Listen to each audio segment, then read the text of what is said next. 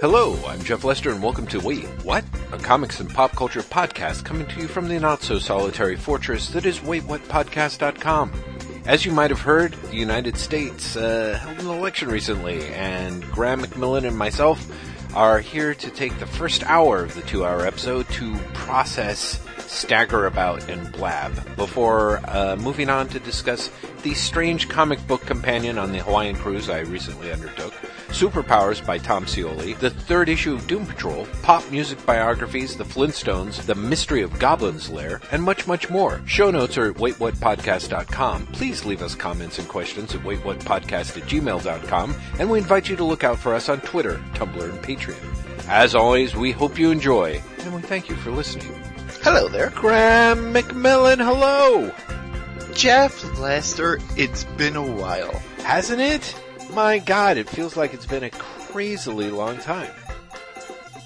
What's really funny is, for people listening, it's been like the regular break. But because of the way we recorded the last few episodes, it's been like a month, right? Really close to a month, if not an actual month. Which is just nuts. Yeah. I mean, it's genuinely nuts. I think that's the longest break we've ever had since we started doing the podcast. Do you think? That's probably at least the only other time I think that could be as long is before we started like doing it at waitwhatpodcast.com. Yes. Like when we went from Savage Critic to here. Because that was definitely, see, here's the thing, that was definitely like a month off from podcasting, but we talked during that. Yeah. And we didn't this time because you were on a cruise. That's right. So this genuinely might be the longest we've gone without talking. Yeah, at least for like 4 or 5 years, I think. Cause definitely, our first dozen or 2 dozen episodes was like, whenever we'd get around to talking, which was like, every other month or something like that. So, and then we just break them into 58 segments or something. So. Secrets behind the podcast. Oh man. Yeah, it's really funny. The break means part of me has forgotten how to do the podcast. I know what you For mean. example, Yeah. just called now with hello there, as opposed to Jeff Lester. I know. I was like, okay. I've forgotten how to do it. It's true, Graham. It's true. Not like riding a bike. Yeah. Yeah, no, I know. It really is one of those, maybe for those kids who started podcasting at like 3 or something, it's very natural, But here's the thing, I know you're exaggerating, but now I really want there to have been like someone who started podcasting when they were, 3.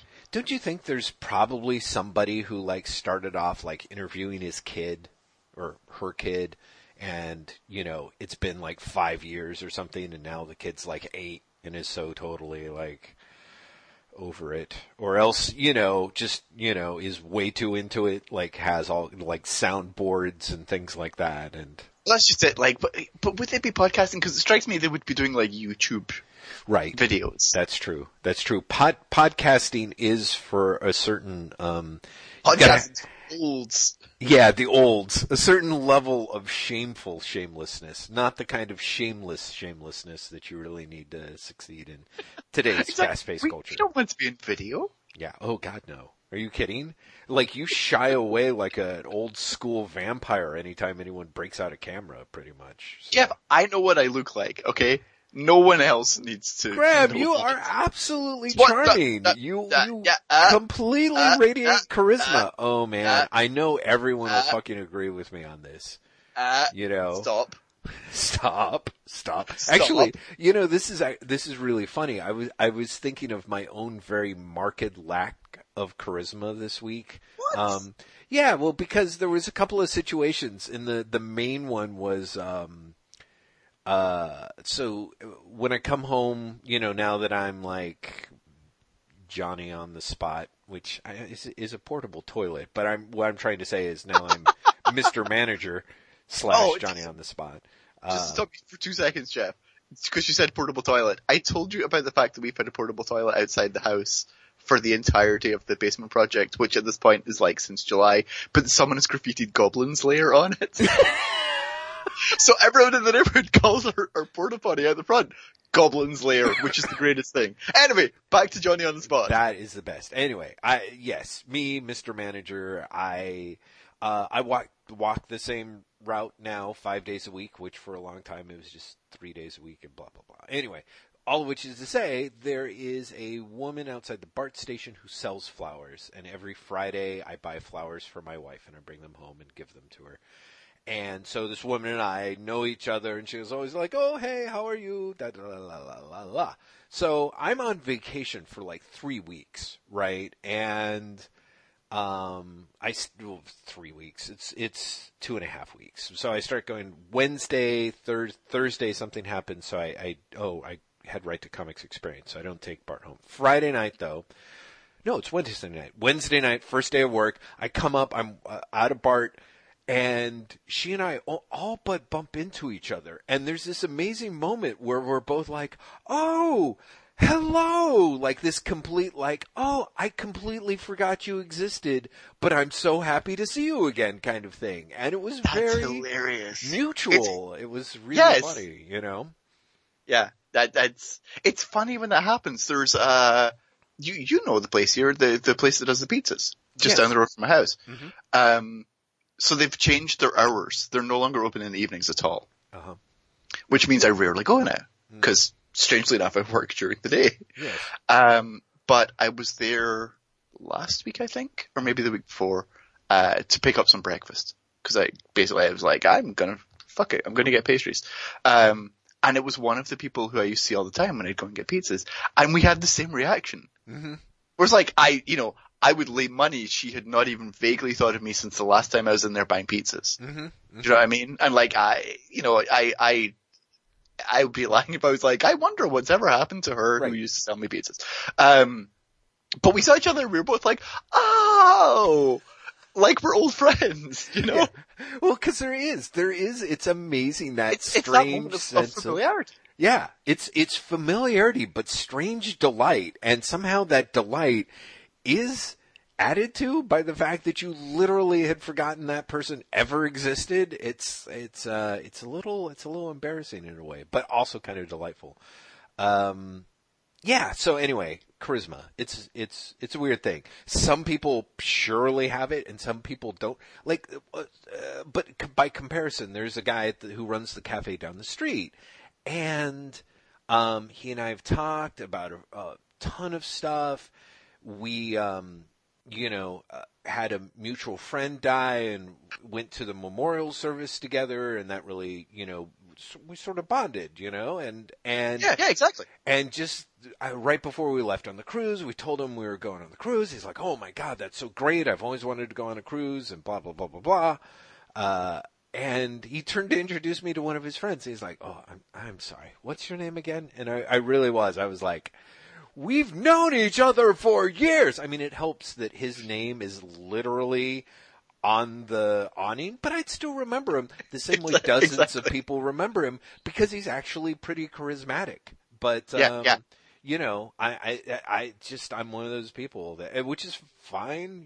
God knows I've had plenty of time to get used to it, but it is kind of funny how that sort of stuff happens, It's hilarious to me that you're like, but I'm not charismatic. Jeff, that's just not true. Oh, that's very kind of you, Graham. But it's not. Okay.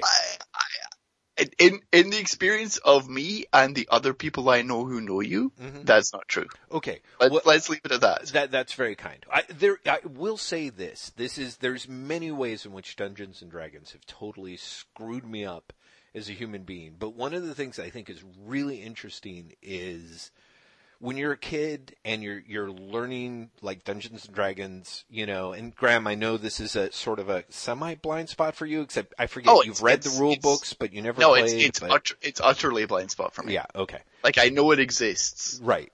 So, big thing for me and a bunch of my other friends growing up, of course, because we grew up during that time where it was big. I mean, in no small part because it was people were trying to ban it for being satanic and et cetera, et cetera. Anyway, so, it's a role-playing game, and the idea is that you literally roll up a character. You have 3 dice, 3 six-sided dice, and you roll the dice, and you get a value between 3 and 18. 3 is bad, 18 is awesome. And those are the stats that you roll up for your character in across like 6 different statistics, like strength and intelligence, wisdom, constitution, dexterity. Now, when you're a kid, you're like a 12-year-old kid and you want to play like, fantastic medieval adventures, you totally get what strength is. You totally get what constitution is, and you totally get what dexterity is and why you want all those things. And it explains it. And it's like, oh, these are all amazing things to have in combat, and then you want them. And then additionally, the certain traits are better for certain character classes. So if you want to be a fighter, you want to be a thief, they have different traits that are worth having. And if you want to be a wizard, your intelligence has to be high. But there's a couple of stats and that make no sense to you when you're a kid, and one of them is charisma. Like, charisma is this stat that exists that, the guys who created Dungeons and Dragons, D&D grew out of tabletop gaming, of having these war encounters, war games that started with historical simulations and then started moving into fantasy simulations because people are like, oh man, how cool would it be for us to actually strategically play the Battle of Helm's Deep. And one of the things that emerged out of war games was this idea of the importance of leaders. You couldn't really imagine this battle being fought without this general, being decisive. So they started using generals and historical figures as being sort of force multipliers for the units, and then eventually they became getting their characteristics. Anyway, all of which is to say, these guys who were war gamers and generally, not meaning to generalize, but a bunch of enormous fucking nerds out in Michigan or Wisconsin or whatever, built this idea of who people were by breaking down these stats. And of course, when you're a leader of a military army, your quote unquote charisma is important. Sure, but exactly. When it gets to Dungeons and Dragons, it gets weirder, especially when it might be different for college students where they have a sense of what charisma means. Yes, exactly. As opposed to reading it out of a Dungeons and Dragons book and learning it for the first time. But so as a kid, I just remember people were like, unless once you got into the mid-teens and older teens and then you started having guys who would roll like a ridiculously high charisma and they're like, oh, okay, I'm going to be a hot barbarian chick or whatever, and then that just totally, the sexual confusion and gender dynamics, the misunderstanding of gender dynamics that went on in garages across the country during the early 80s is just mind-boggling. Anyway, and I just, one of the things that I thought was interesting for myself, to go on this pointless digression and then just to give everyone the extra big bonus of having it all be about me, is that I feel that to the extent that I have, charisma is like an automatic thing. It's like, if you've got an 18 charisma, people are drawn to you. They, want to give you things. You're able to manipulate them into doing stuff they might not otherwise do, or they might do, or whatever, depending on what the hell the dungeon master's got up his sleeve. But, what I have found, at least for myself, is to the extent that I do have any charisma, it's kind of a slow burn. It's like, sure, people who know me who are like, oh, Jeff, he's very charismatic. I'm like, it's kind of because you've known me for a long time and I've gotten into your good graces somehow, usually by trickery. And by contrast, I think the majority of people that I meet, I am amazingly forgettable, and that's fine. But if you get to know me a little bit, you're like, oh, he's affably eccentric.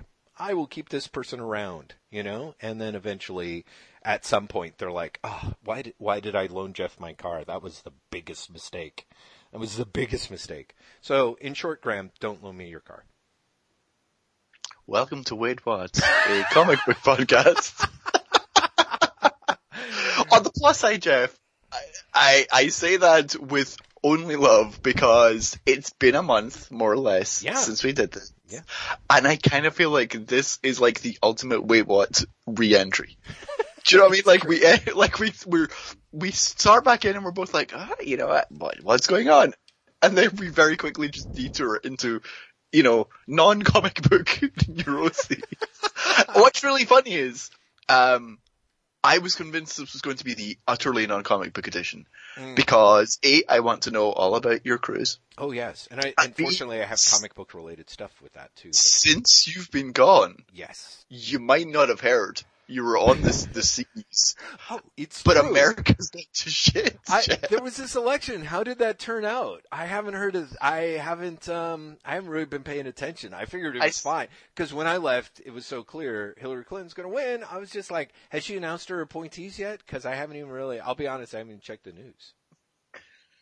Yeah, right. Jeff, are you sitting down?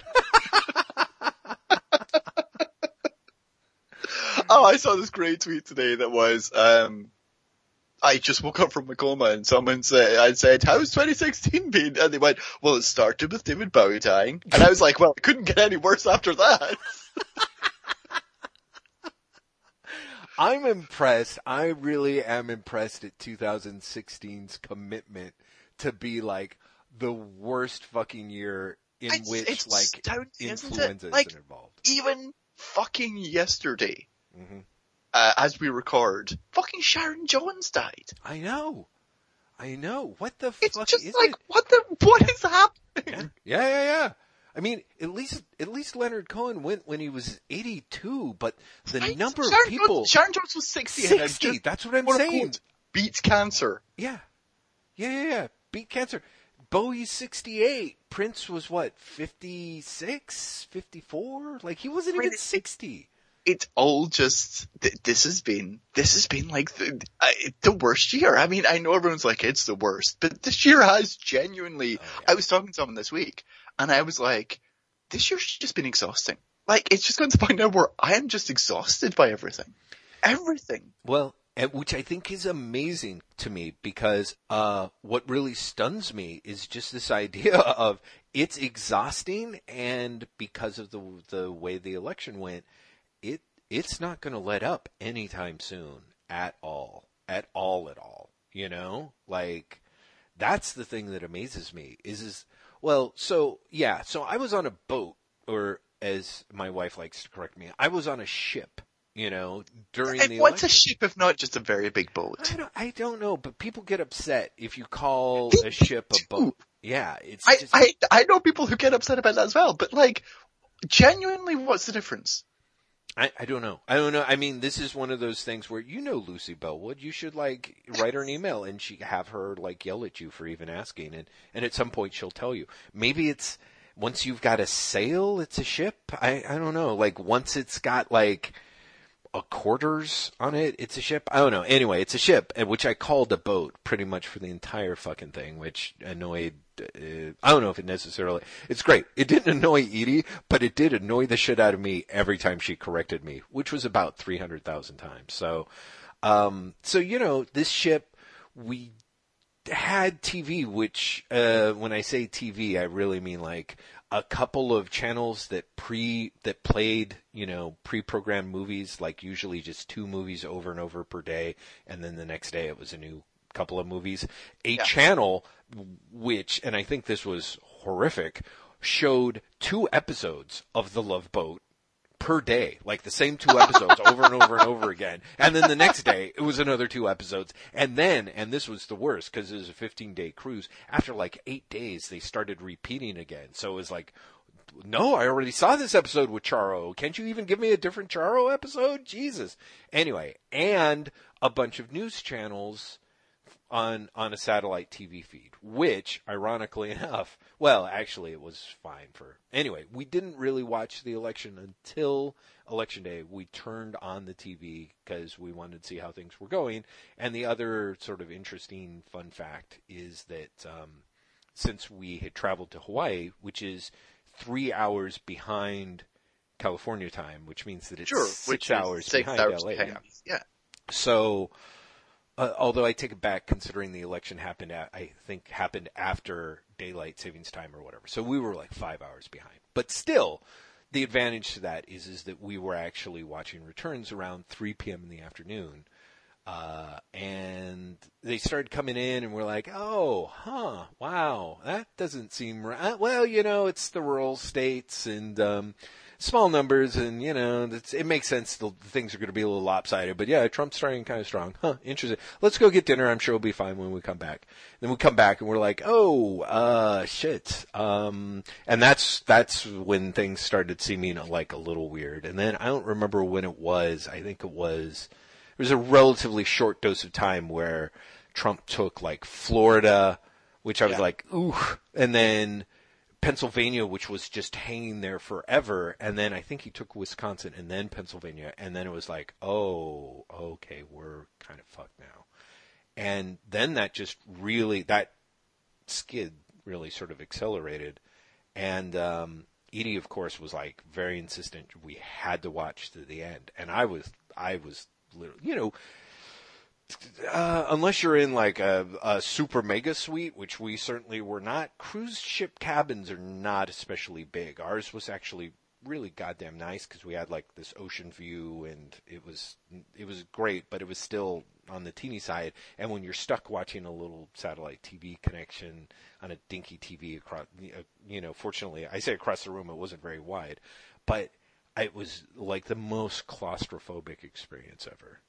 I was really like, at a certain point, I was just like, I have to get out and walk around because this is, it's fascinating to me. And this has continued to come up since, is this sustained feeling of helplessness, Yes. That is just like, this can't be right. We've got to change this. What can we do? And it feels like there really isn't anything to be done. And this is interesting because the thing that I think is also amazing for me is, to clean up, basically. So as everyone knows, although some people didn't find out for sure until the next morning, we were watching right up until basically Podesta told everyone to go home. And just as I was getting ready to tell Edie, like, well, let's turn off the TV then, and we're not going to know. She's not going to concede tonight. And then, of course, 20 minutes later, she conceded, and we were just in so we had the delightful experience of going to bed in shock, and having a horrible night's sleep, and waking up with full awareness that what had happened was not just was a dream, as opposed to those people who might have woken up, and not known and kind of worried, but, had to check. How about with you? What happened? Did you guys go to parties, the short version is no, but we ended up sort of hosting an accidental party. The weekend before the election, Kate hurt her leg.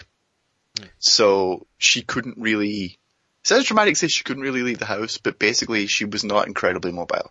Right. So we were like, well, just watch it ourselves. And then a couple of friends were like, can we come over and watch it? And we were like, sure, whatever. And we all, I think, like everyone, thought that Hillary was going to win. And spoilers, listeners, we all voted for Hillary. That is true. So, I really should have led that in. I think anyone who listens to us, I don't think it's a surprise, but I'm just making it clear. Yeah. I, however, and I think you know this, like, I get weirdly into elections, and this one was a really weird one because it made me nauseous. I was simultaneously 100% confident that Hillary was going to get it because how the fuck could Trump win? And physically nauseous at the idea that maybe he could, right? So I'm listening to things like 538's podcast and everything, and they're like, there's a 35% chance Trump will get it. And they say, to put this in perspective, Hillary's going to get it, but essentially Trump is a bad polling error away from getting it. But even knowing that, I was like, but he's not. He's just not. Right. And one of the things that someone said to me was, or not said to me, he said in one of these podcasts, was essentially, you'll know by Florida. You'll know how it goes. If Florida gets called early for Hillary, she's got it. If Florida's tight, it's going to be really tight. And so I spend like the weirdly sort of telling myself that it's going to be okay while not really believing it. So we have people come over, and Florida is super tight. Super close, because it's not been college yet. And the friends who have come over are very anxious. I mean, exceptionally anxious. And we're watching the Trump just keep winning. For a really long time, like before any of the Hillary states came in, like Trump just kept winning and winning, and the map was getting progressively, more red. And there comes a point where, like, we all just realize that it's going to be amazingly close, if not Trump wins. Right? And the friends actually say, can we put this off and watch something else? They're that anxious. They're like, we don't care what. Can we watch something funny? Can we just watch something funny on YouTube? Can we just not watch this for a second? Because we're getting really anxious. So we watch, like, a British game show for half an hour. And then they're like, we should tune back in. We should see what they're saying. And what they were saying was just like, no, it's looking like it's going to be Trump now. And it genuinely felt like someone had died. It genuinely felt like, I don't know, I presume that you have had people close to you die. And at least in my experience, when people die, there really is the sense immediately of, well, this isn't right. Like, not even rejection, just like disbelief. Like, this can't be happening. This is actually unthinkable. This cannot be the case. And I had that. Like, I really had this, like, there's no way. There's no way this is happening. This is just, no, it's not happening. And then that sort of turns into something's going to happen to turn it around. Like, it'll be miraculous, but something's going to happen. Right.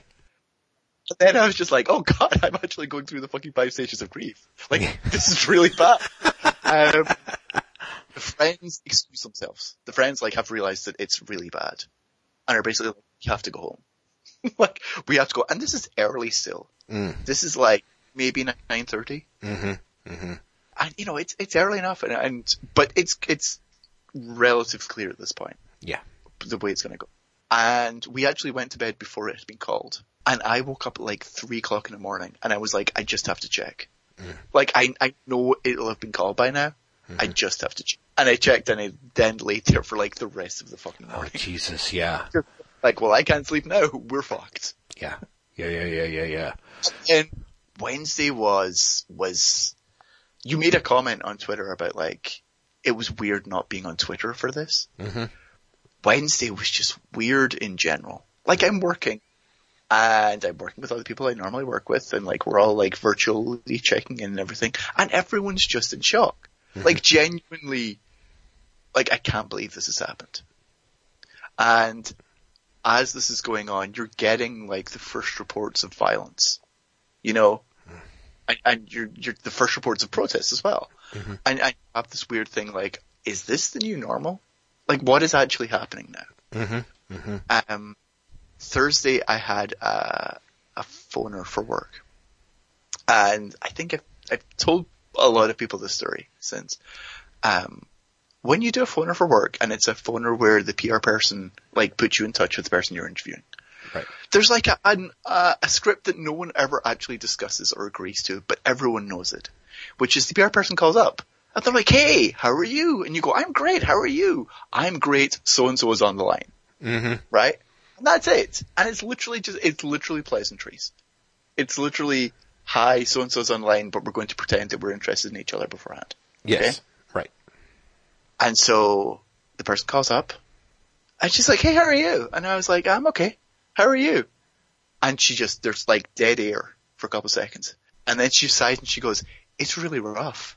And like, that's when you're like, oh, that's right. Like, this is really weird. This is weird in a way, like, I've been taken personally, and, my friends have been taken personally, but on some level you're like, sure, but of course we do. Do you know what I mean? Like, we live in fucking Portland. We're dumb lefties. Right. Okay? But when that happened, that was the part where I was like, oh, this is bad for everyone. Mm-hmm. Well, it's not necessarily everyone, of course. This is bad for a lot of people. Yeah. I mean, I think that's one of the things that sort of makes this, for me, so hard. Like, so just this week, literally, my first day back is Wednesday, and, of course, I get back to work, walk in the door, and learn that there's a manager's meeting scheduled for like noon. So I'm like, what? On your Really? feet, Jeff. You know, just like, and of course we're a little short staffed because we've got some training going on, and I figured that but I'm like, okay, I'll just go to this meeting for an hour. Of course it's like 3 hours. It's a 3-hour meeting because they always are, and I'd completely forgotten that part. But, in the course of it, one of the things that they say, that they're talking about, which makes a lot of sense, is there's like an EAP program. Actually, I think the P stands for program, but it's Employee Assistance Program.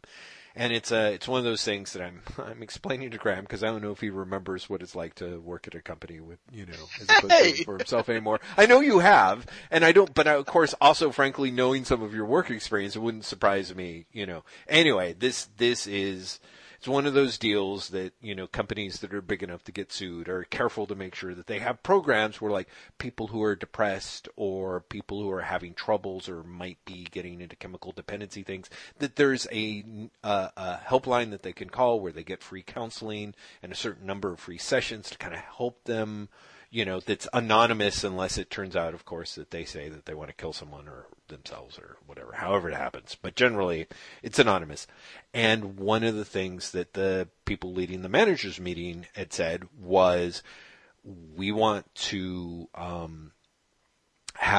we're going to have the EAP people come in because there are so many people at work who are freaked out, who are genuinely upset and are having difficulty focusing on their jobs and are basically aren't sleeping, are anxious, and we want to be able to provide counselors in case this is a thing that people want to talk about.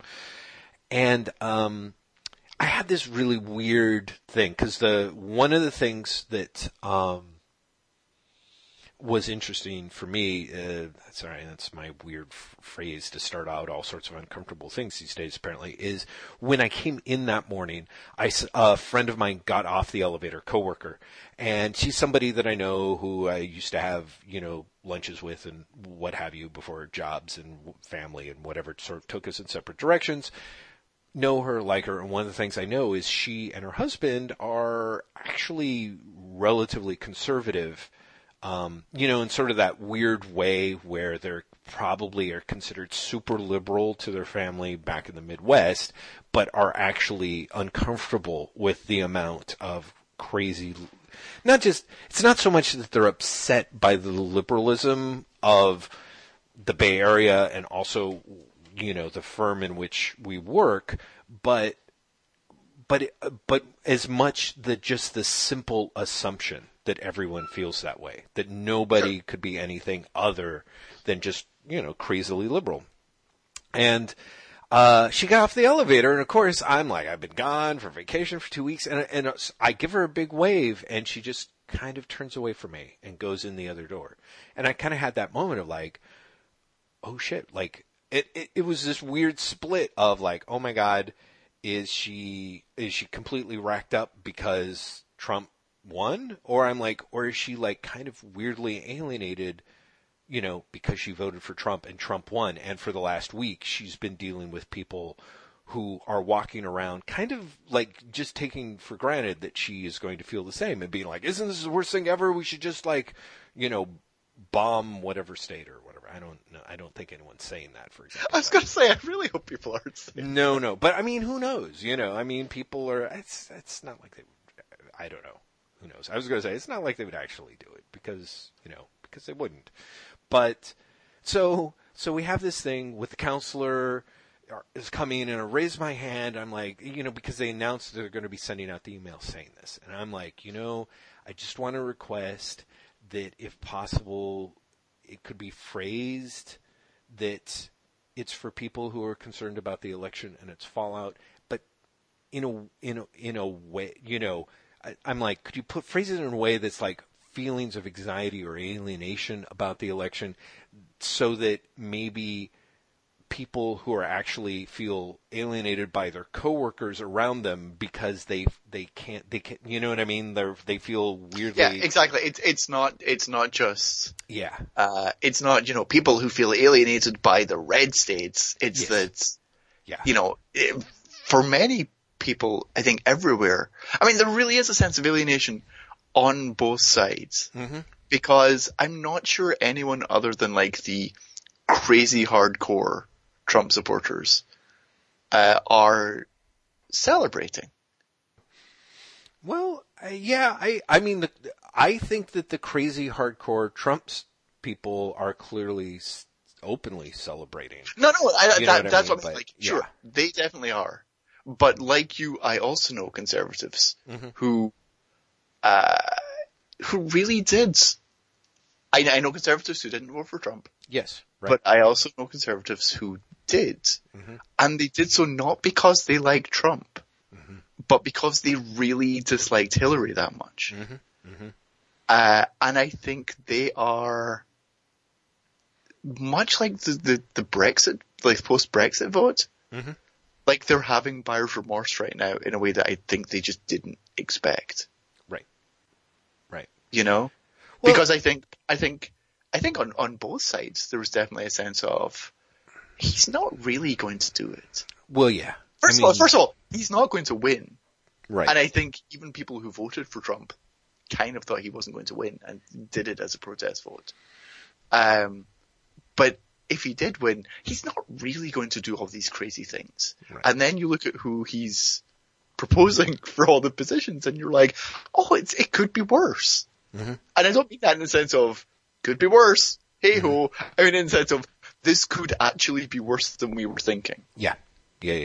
No, I think the aphorism that I saw trotted out after the election almost immediately, or even possibly during the results, is that someone had said that there were the people, the liberals took Trump literally but not seriously, and there were the people who voted for Trump took him seriously but not literally, and I think that explains a certain segment of it. I also think there's a lot of people who, are happy in the sense of like, they feel like they do feel like, hey, you know what? Something's going to change. And they may not. Lots of things are going to change. Well, sure. But I mean, change in a way, I don't know how to describe this, but like, I think one of the articles I read before the election, that really opened my eyes hugely was, of course, at all places,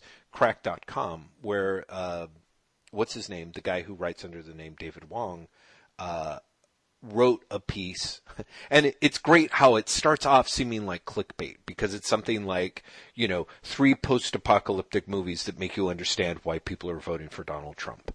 And it essentially starts with a very clever comparison to the Hunger Games and basically modern day America, which makes a lot of sense for me, because one of the things I really dug when I read the Hunger Games, the books, was how sort of cued in the author was to some of the schisms that, could have, I didn't realize have happened so heavily in America as much as they have, but, very much talking about the great swaths of America that have lost industry, have lost jobs, that have not seen the comeback in their economy the way that many of us did when, Obama's various stimulus plans kicked in. Sure.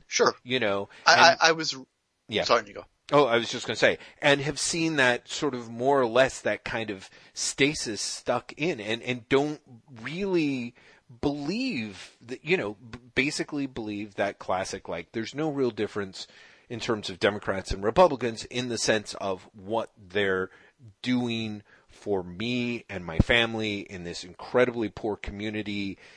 that seems to have been forgotten and left behind, and is also like more or less the butt of jokes on the rest of the media in coastal America, and just this incredible sense of dispossession. And it's one of the great things... article. It really is an amazing little piece. And and I'll wrap it up. I don't think other than like, hopefully I'll put a link in the show notes, because if people haven't read it, I don't think it's really going to be that new or groundbreaking now in the face of what we know. But I think it is also worth I think there are people who are so desperate that they're like, at least this is a change, you know? Well, I something I said to you, I think during the Democratic primaries even, is that Trump's message and Bernie's message had a lot of crossover. Yes. Because they were both essentially, politics as usual doesn't work. You are being forgotten by the politicians. That's right. I will save you. And that's a really resonant message. There's a lot else that goes into that is, you know, the world of difference between Bernie Sanders and Donald Trump. Yes, absolutely. But there definitely are some. Right. Who are at the point of, the system really doesn't work. Let's blow it up. Yeah. One of the things I was reading today was by Sarah, oh god, I'm going to get her name wrong, Kresnor, I think, who did a piece that was essentially, America's really going to change in the next 4 years in ways that you don't understand. She's like, I have written about and studied authoritarian regimes for my entire career. And I say this, I do not say this lightly. You are not going to recognize your country, and you're not going to recognize yourself 4 years from now. And it's very important that you literally write down what you believe in now, so that you can basically refresh yourself about this, because you will need to. But one of the things she says in the middle of the piece, which I thought was really interesting, was she's talking about how politics had failed so many people. And she makes reference to, like, I can't remember what state she lived in, but it was one of the quote-unquote flyover states. And she said the financial collapse never ended here. That, you know, despite what people say, it never ended. And that there was no comeback. And of course, in this situation, people are going to gravitate towards anyone who says, you're hurting, and I could change that. But I can't get over it, I'm sure you're the same, that as resonant as that message is, it came from someone like Donald Trump, and people are like, okay then. Well, and this is the thing that's hard, is that, I mean, we went through periods, I was certainly one of them who, when it was between Hillary and Bernie, you know, I gave a big chunk of money to Bernie's campaign. I mean, relatively small, but much larger than I'd given to any candidate before, and dutifully retweeted and pointed out, you know, messages that were, like, hey, you know, here's the polls that show that Bernie does better against Trump than Hillary does, and that's what we should be paying attention to. And, you know, there's all kinds of other stuff that's gone on that, the thing that I think is fascinating, that worries me, and I also think seems somehow very essential, is since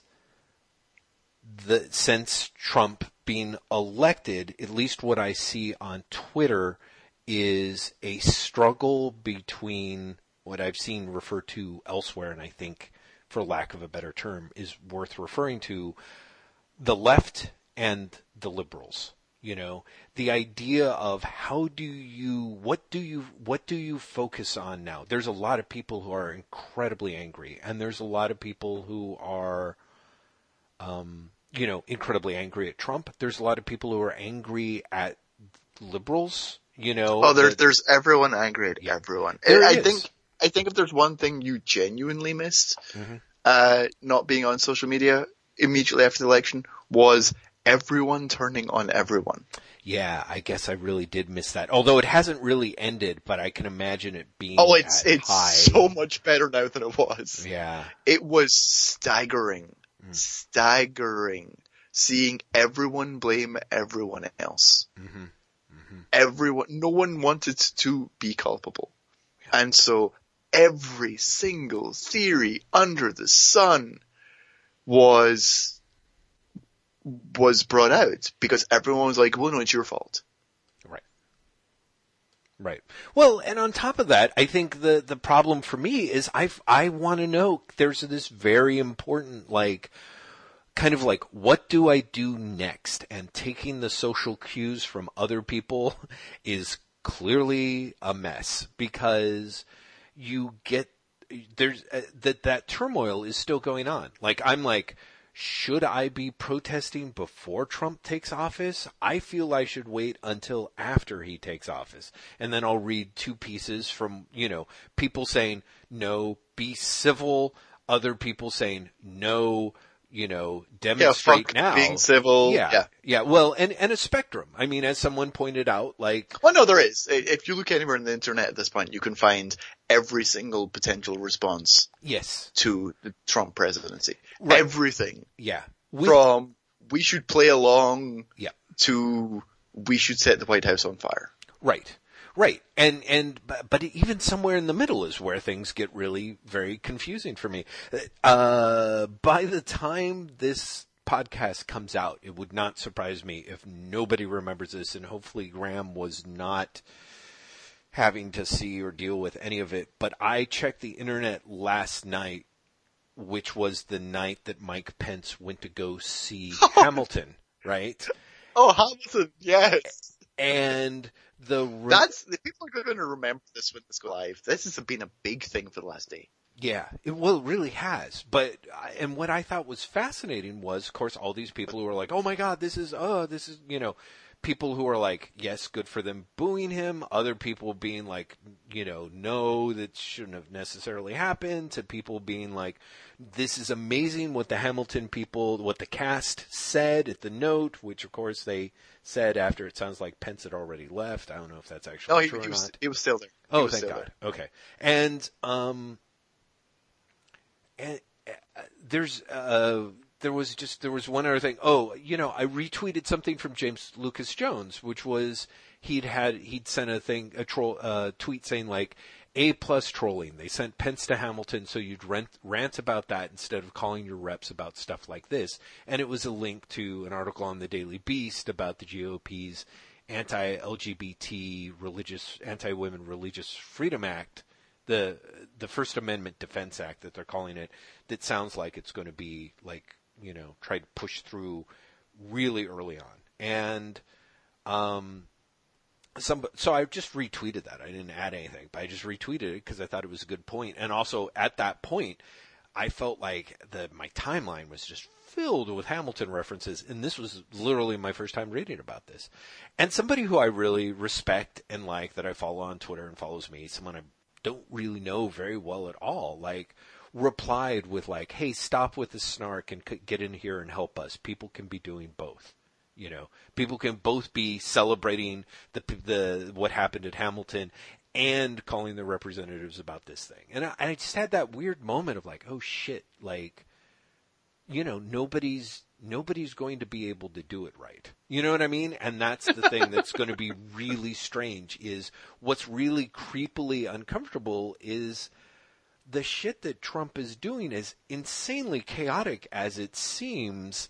Like, there's a lot of people who sounds like they are completely disorganized, are not necessarily well-grounded or even necessarily rational people, but it is starting to scarily look like they all have the same idea and the same agenda. And on our side of things, there's still just this massive amount of confusion and correction, and you're doing correction. It wrong. Yeah, that's the part that really gets me. Mm-hmm. Because from my personal viewpoint, you look at what happened on the right wing, and they don't like Trump, but they came home to Trump in the end. Mm-hmm. And because they decided, like, it's this or Hillary, we'll come home. And I don't believe the left wing can do that. I think at this point, I genuinely think they would rather fight about what is the perfect way forward, as opposed to what can we do? Because it just feels there's so much you're doing it wrong to everyone from everyone. Yeah. Yeah. You know? Like, I will work with the best case scenario. Do you know what I mean? Mm-hmm. I will do the imperfect thing that is useful. Mm-hmm. I do not have to be 100% right. Mm-hmm. And I honestly feel that so few people think like that now.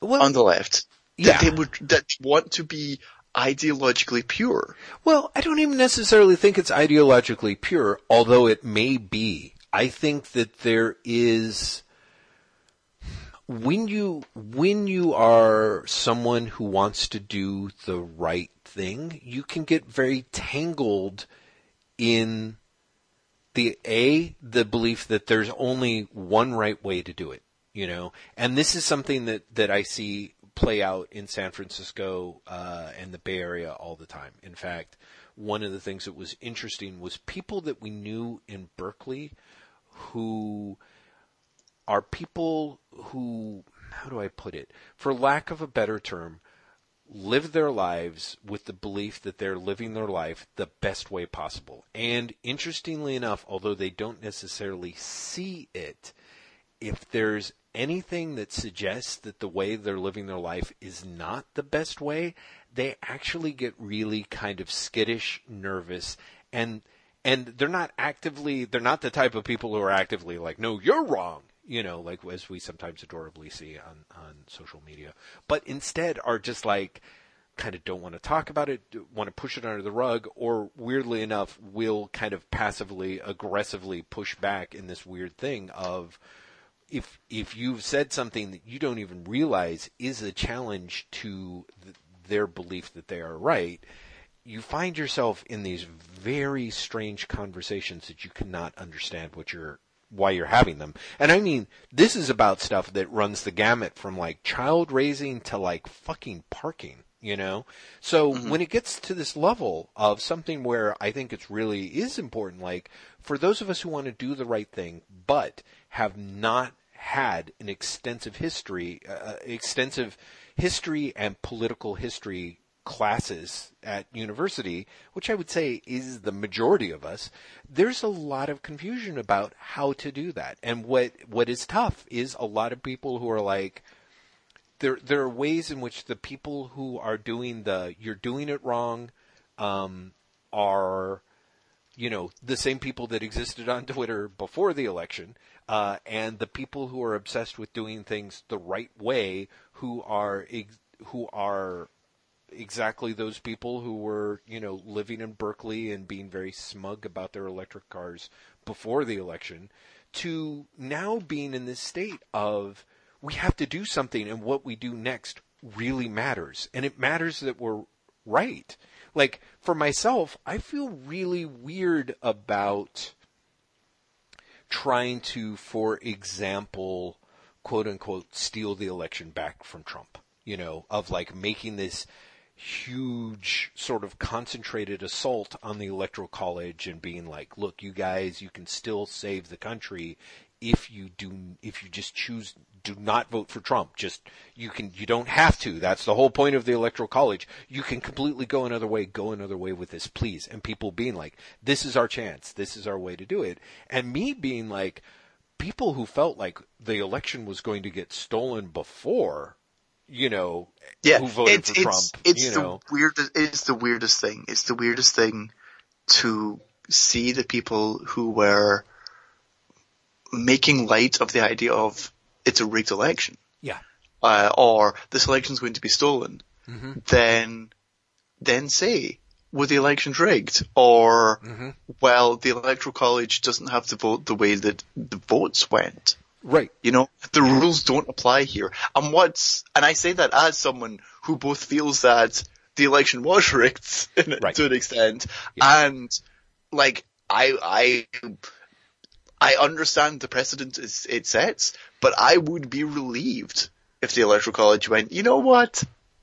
No, let's go with Hillary after. No. Absolutely. Part of me is like, oh, sweet Like, Jesus, that would totally nip everything in the bud. Except it really wouldn't. It really, no, it would ultimately create chaos. Yeah. But at the same time, I'm at the point where I'm like, sure, but that chaos, I'm more okay with than the chaos that's currently facing us. Right. Do you know what I mean?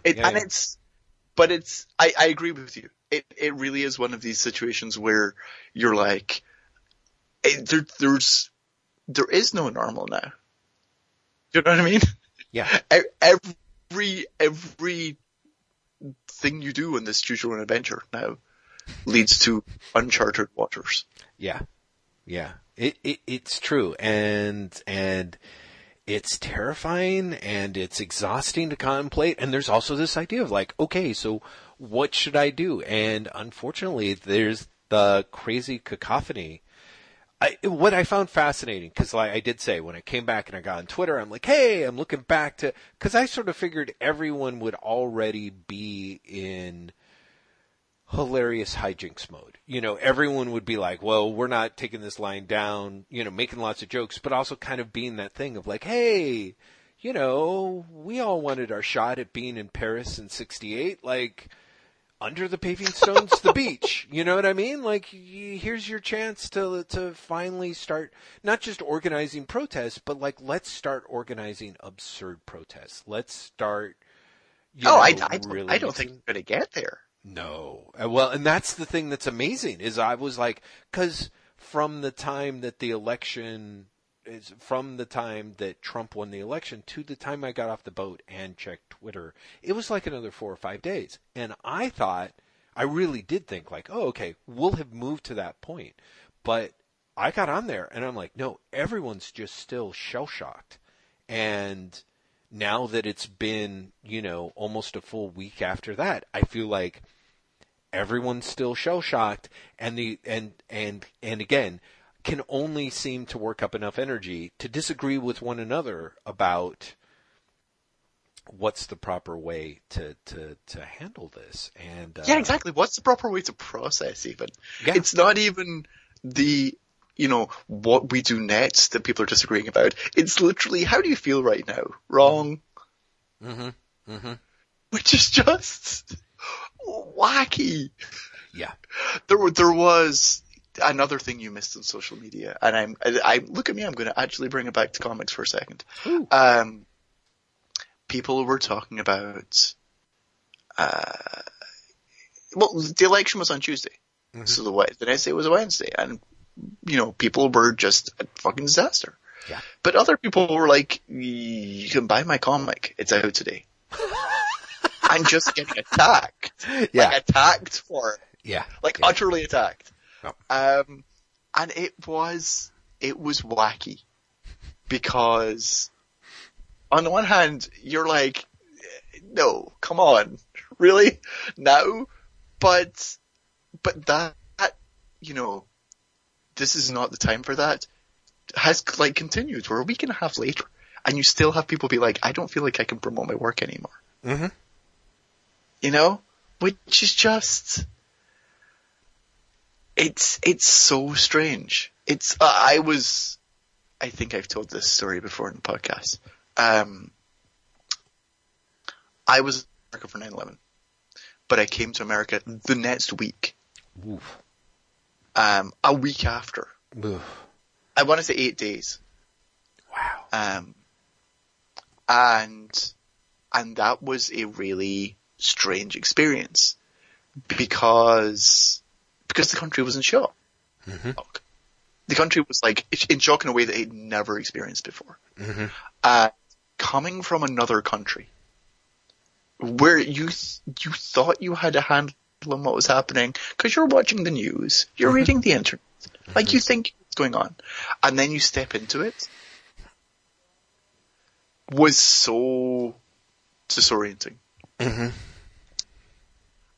And this feels like that. Yeah, the number of comparisons I made, and I've been worried about it because for myself on the West Coast, people in the East Coast have had a very dramatically different reaction to 9/11. I mean, this is a huge generalization, but I feel in my personal experience, although me and everyone I know were kind of gobsmacked on the West Coast, we sort of, different things happened, we moved on, we processed it in different ways. It makes sense, because in some cases, for some of us, there was more distance. For others of us, who were transplants or had family back there or whatever, it was not, But it was a profoundly disorienting experience. And one of the things I have felt uncomfortable saying, because again, it's not, because this was an election, and there are people who voted for Trump who, like I said, have done so for reasons that run a gamut, and again, their responses run a gamut, but there are those people who might finally be feeling some hope about some very hopeless situations that they've been in.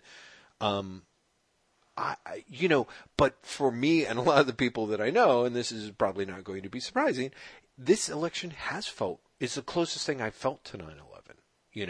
In terms of the shock and the horror and also the kind of dread. I mean, I remember when 9/11 happened, I was like, oh, please, God, please, please, please, don't let us turn into a fascistic warmongering state. Please, please, please, please. And of course, we just charged right into it, and I was like, oh, God, no. And this has that same, for me, fear and that same sort of helplessness of like, oh shit, this is going to get. Back in 9/11, weirdly, I had more hope. Because I was going to say, this feels more.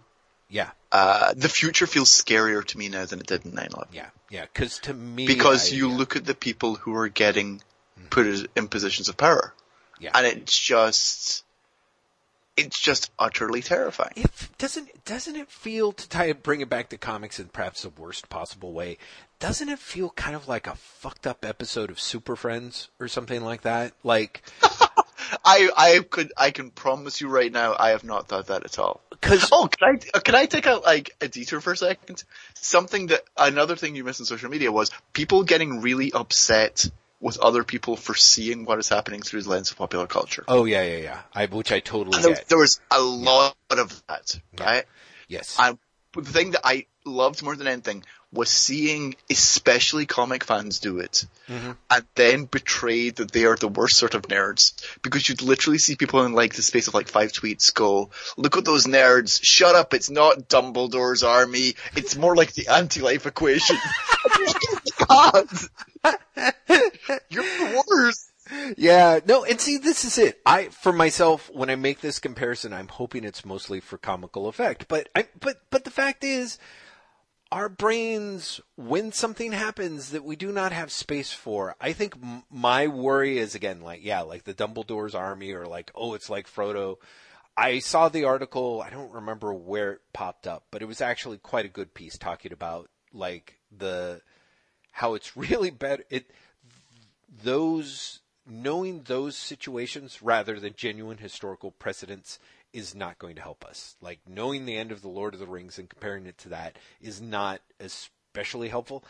I get it, but I'm also not saying it in any sort of like, oh, I'm inspiring us now to like rally the troops. Exactly. When I say it's like Super Friends, I'm not like, meanwhile, the Hall of Justice. At the Hall of Justice. I just mean like there's episodes, like there's that weird cartoon logic. It's just it's genuine fucking cartooning what has happened with Trump. Like imagine, like, I'm not talking about the DC Comics version where Lex Luthor is elected president and he's like standing there in the, White House being like, well, Superman, looks like you work for me.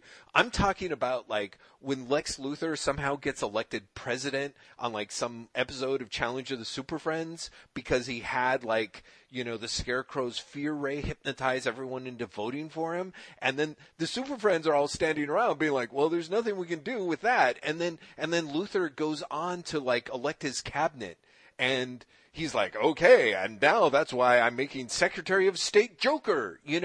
That weird position where all the other supervillains get cabinet positions seems like such a, like honest to God, when I read that Trump was talking about making Sarah Palin, which the talks were seriously happening that Sarah Palin might be Secretary of the Interior, I was like, are you fucking shitting me? Like, it really was like, no, it is. I mean, it's Penguin ridiculous. Going to be Secretary of Treasury now? Like, it's right? No, but it is. It's a point where you're like, wait. So let me get this straight. The guy who couldn't become a federal judge in the 1980s because he was too racist is now going to be the Attorney General. Yeah, be the Attorney General. How does that actually happen? Yeah. Genuinely, how does that? If this was, and many people have said this, if this was fiction, it would be laughed at. Yeah. Yeah. We have passed beyond parody with what's happening, which is just. We were laughing at it back when it was parody. I remember when Sarah Palin was like saying pro-Trump stuff, and the thing that was so laughable about it was just this idea that is like, wow, she really thinks she's going to hitch her wagon to that star. Ha ha ha.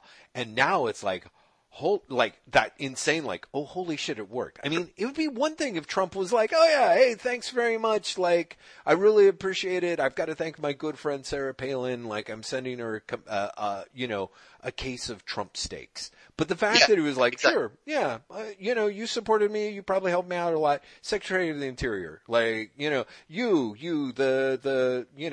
alt-right / white supremacist guy. I'm really thinking that you're the person that I want in charge of.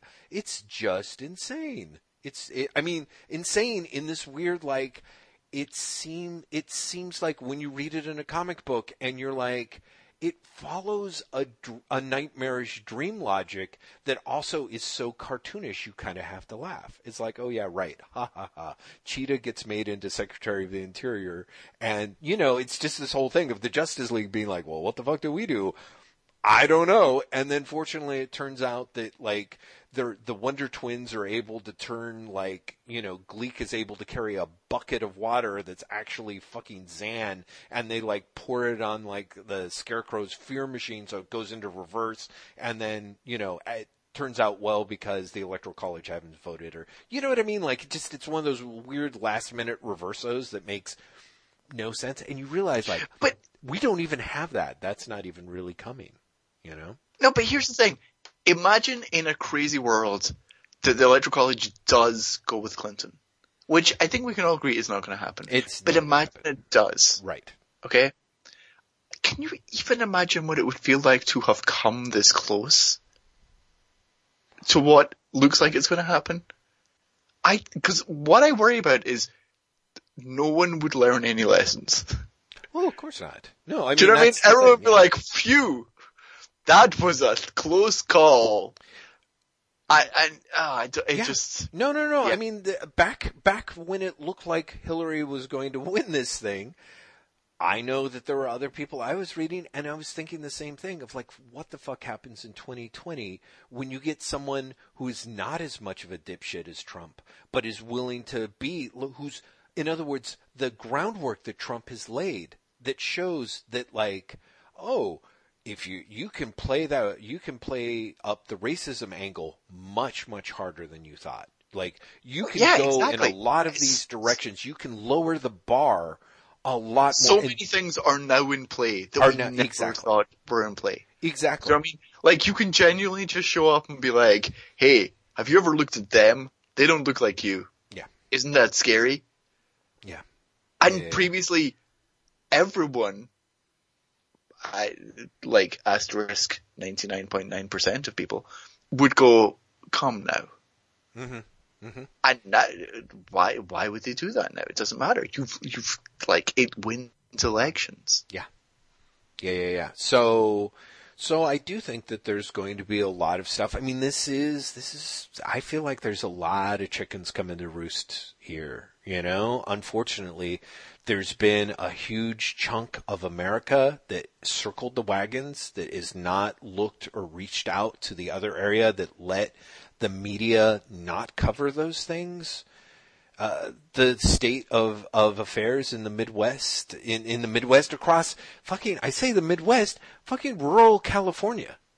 I can get in my car now and drive 100 miles to the east and be in a situation that the town that I grew up in is riddled with people with meth heads. You know, where Humboldt County, where I grew up, is like the number one county in California for death by alcoholism and death by suicide and death by vehicular accident and death by, you know, depression. Like, the list goes on and on and on because it's been economically depressed now for decades. And your choices were basically grow up or try and, you know, get the fuck out of there, you know, or stay there and, I don't know, good luck, you know? And that has been going on for a long, long time. And at a certain point, not everyone can move out of those areas. And I mean, it's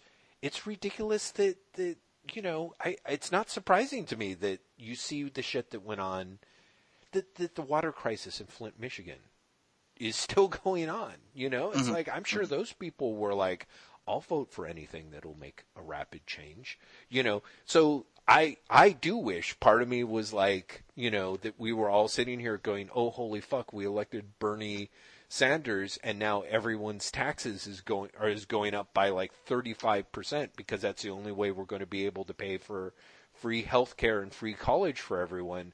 Like, you know, part of me be like, okay, that's a painful hangover, but one that I feel a little safer about, other than like, I'm 50 fucking years old, man. Do I take on the role of like, you know, Czechoslovakian libertine? Like, am I supposed to start like throwing orgies in our apartment and be like smoking cigarettes and being like, the decadence, it is the only way, huh?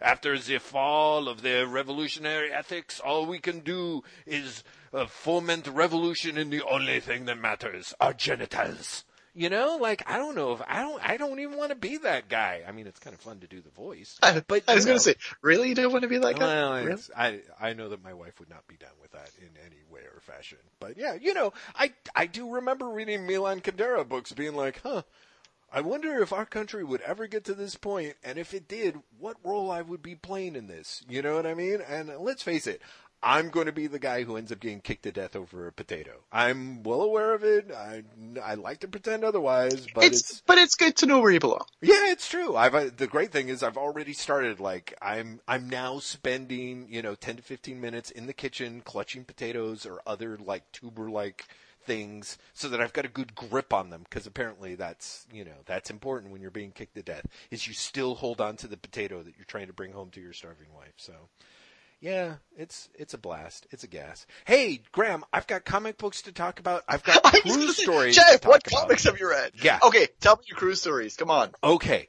I have to send you this picture first, because one of the things that was amazing to me on the cruise. Is there like a visual element to this podcast? There is. I have to tell you, because I was going to send it to you before, but the thing is Graham, is knowing you would then give away the story. Like, before I was ready to tell it, you'd be like, listeners, what you don't know is Jeff has just sent me the most amazing photo of someone he was on the cruise with, and I did not believe him, but oh my God, he's right. Oh my God, Jeff, who were you on the cruise with? About a week into the cruise, I was lying by the pool, and I was going to get up and go get another slice of pizza from the little pizzeria. I think perhaps I'd been watching some trifle on the big screen Jumbotron monitor over the pool, like Inside Out or something. And a guy came out of the set of Elevators, and I looked at him. He was with his wife, and I did a double take, because even though I've never seen this person apart from photos, I've never seen them in person, I was like, holy fucking shit, I'm on the cruise with Brian fucking Bendis. And I was like, that could not be true. Graham, check your email. Check your email now. I've sent you the photo, because what happened was I found a photo. This of is him incredibly with his frustrating. wife. I have no email. I have no email from you right now. Oh, here it is. It's come in. Yep. This is very exciting. You apparently sent me an email saying a photo was. Oh no, wait. Holy shit. if that's not Brian Michael Bendis, it looks very like him. He's a dead fucking ringer for Brian Michael Bendis. I'm like, I'm on a cruise with Brian Bendis? Are you fucking kidding me? Because that really, really, really looks like Brian Michael Bendis, Jeff. It is stunner. It is a stunner. I was like, oh no. No, but it might not be him. Yeah. You know what? It's not him because, and this is the thing. You talked to him? Did you ask? I heard him speak. And you're like, yeah. This is the thing, Graham. I don't know. Maybe you know this, or maybe I'm wrong. But like, Cruising, which is, I'm not referring to the William Friedkin movie starring Al Pacino, which had memorable moments in it, but rather instead the act of going on cruises as a form of vacation and recreation. Cruising is, as far as I can tell, really popular with the Brits. Like, there was a significant I actually can see that, sadly, number of Brits on this cruise. So when this guy spoke with some sort of northern accent, I was like, oh. That also totally makes sense. I could totally believe he's from Manchester or something. Yeah, exactly. I think he is from Manchester. And like, you'll see that, like, there's like a tattoo on his, like, hand, in the back of his hand. So yeah, when he spoke, and it was funny that you mentioned Brexit, because the day after the election on the cruise, it's like Edie and I are 50. We're like among the youngest people on the boat. There's like a few kids we almost never saw. There's a few people in their like maybe 20s, early 30s who are having a birthday or whatever. But honestly, the people who looked younger than us, the few that I spoke to, were actually just people who were healthy and fit. But, you know, maybe not nearly as old as we were by like 2 years or something. Like I talked to this one couple who were, we went, ziplining together on this island, and after talking to them, I was like, oh yeah, so you guys you're like what, 32, 34? They were like 48, and I was like, oh God. Anyway, the majority of people older than us, and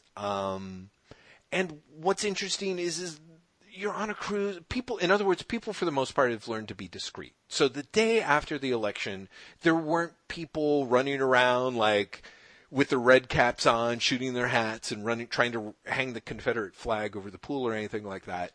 You didn't hear anyone response about the election at all. But if you were sitting at dining tables or lunch tables and you had your ears open, you heard people talking about it with their companion.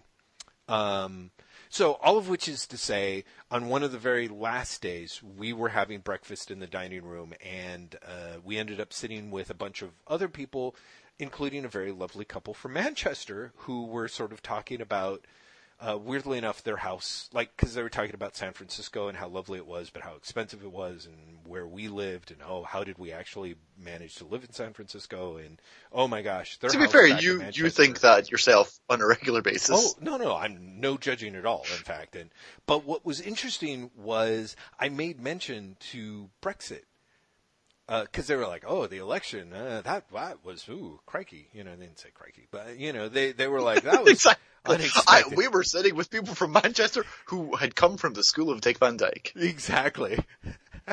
and I was like, yeah, it was kind of like Brexit. And this woman said, we voted for Brexit. And I was like, oh, did you? And Graham, I have to tell you, there was no buyer's remorse in this couple. I mean, admittedly, they were on a cruise, so maybe it makes sense. But they were like, oh, yeah, no, I think it's just, you know, it was time. We wanted to be able to have the ability to, you know, have our country, like, make its own decisions again. And I just had that moment of, like, I was like, ah? Oh, no. You're like, that's really good. Yeah, I was kind of like, you know, my reading of the internets tell me you are in for some really rude surprises, and I don't even know if you guys have even seen all this trade agreement stuff. It's kind of fucked up. Anyway, so yeah, that was quite a thing, Graham, I have to say. Where was I? Oh, anyway, so a lot of Brits, some Brits, at least a couple, who very happily voted for Brexit and were very happy to tell us, and a guy who looked, like I said, astoundingly like Brian Michael Bendis until he spoke to his wife. And I went, but it's so funny because I look at him and I'm like, he does, and yet he doesn't. Like, there's something about him where you're like, he looks like Brian Michael Bendis' Bizarro clone. See, I haven't seen Bendis enough apart from just photos. I'm like, and the photos that I've seen of Brian Bendis, who looks like... It looks like Brian Michael Bendis, if Brian Michael Bendis was melted slightly. There's just something that's so close to him, but just not. It's the uncanny valley of Bendis. Where you really are like, oh shit, it's Bendis. It is. And the more you stare at it, you're like, but is it? Yeah, but is it? And were the other photos really good? Mm-hmm. And this one isn't.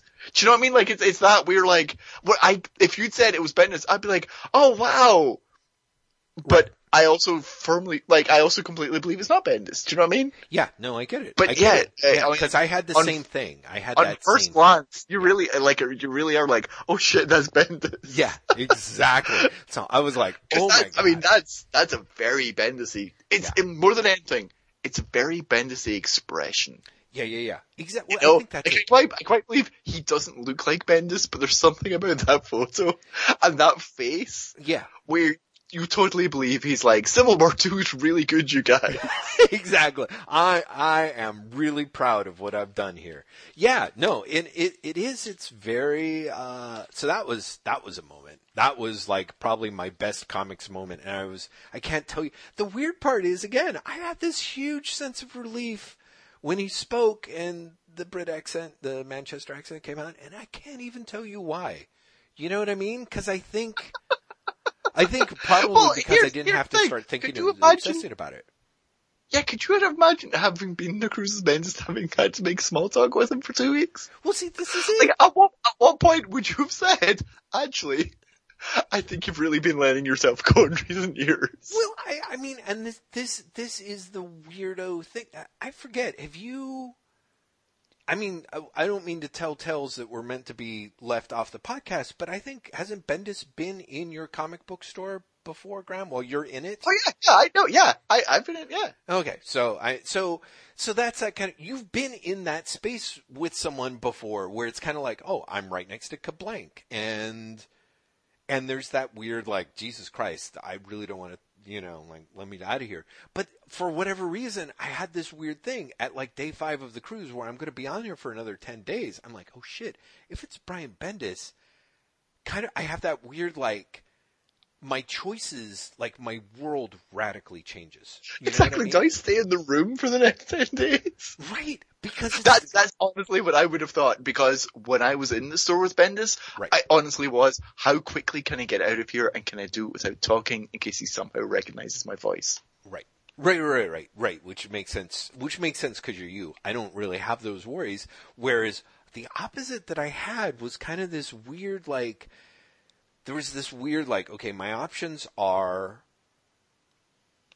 try talking to Brian Bendis, 2, completely stalk Brian Bendis so I can see everything that he does on the cruise, and then, this is the part that's hard, not tell anyone but Graham and or maybe the podcast, but I shouldn't tell the podcast because technically it's not cool, or lock myself in the room and or somehow try and forget that I'm on a cruise with Brian Bendis. Because it is a little bit, I don't know, I think I told you, like, just recently, like within the last 2 years, I had the opportunity to do a line of cocaine off a copy of Fantastic Four #1. I told you this, right? Yes. Okay. And I didn't do it. You have shared this amazing story. Okay, thank God. On the podcast. Actually, I'm not sure if you shared it on the podcast. I think you might have just told me. Oh, Jesus. Okay. Yeah, I know I'm so glad I definitely was like, I know I told Graham, but I wasn't sure if it was on the podcast or not. So it's my fancy way of being like, listeners. So afterwards, I kind of had this thing of like, I can't believe I didn't do the line of blow off the FF #1. Because it's that thing of like, I've never done cocaine before. I do not actively want to do cocaine, but there is a little bit of the, really, Jeff? You, a comic fan, you turn this down? Like this idea of like, really, Jeff? You recognize Brian Bendis on day 5 of a 15-day cruise, and then you didn't say a single fucking word to him, and or try and find out what kind of fucking breakfast cereal he eats? Really? And so the massive relief of like, oh, I don't even have to worry about this. I can go back to doing all the stupid bullshit that I'm looking forward to doing was amazing. One of the stupid bullshit things that I did, Graham, is I read 103 comic books on this cruise. And congratulations. Thank you.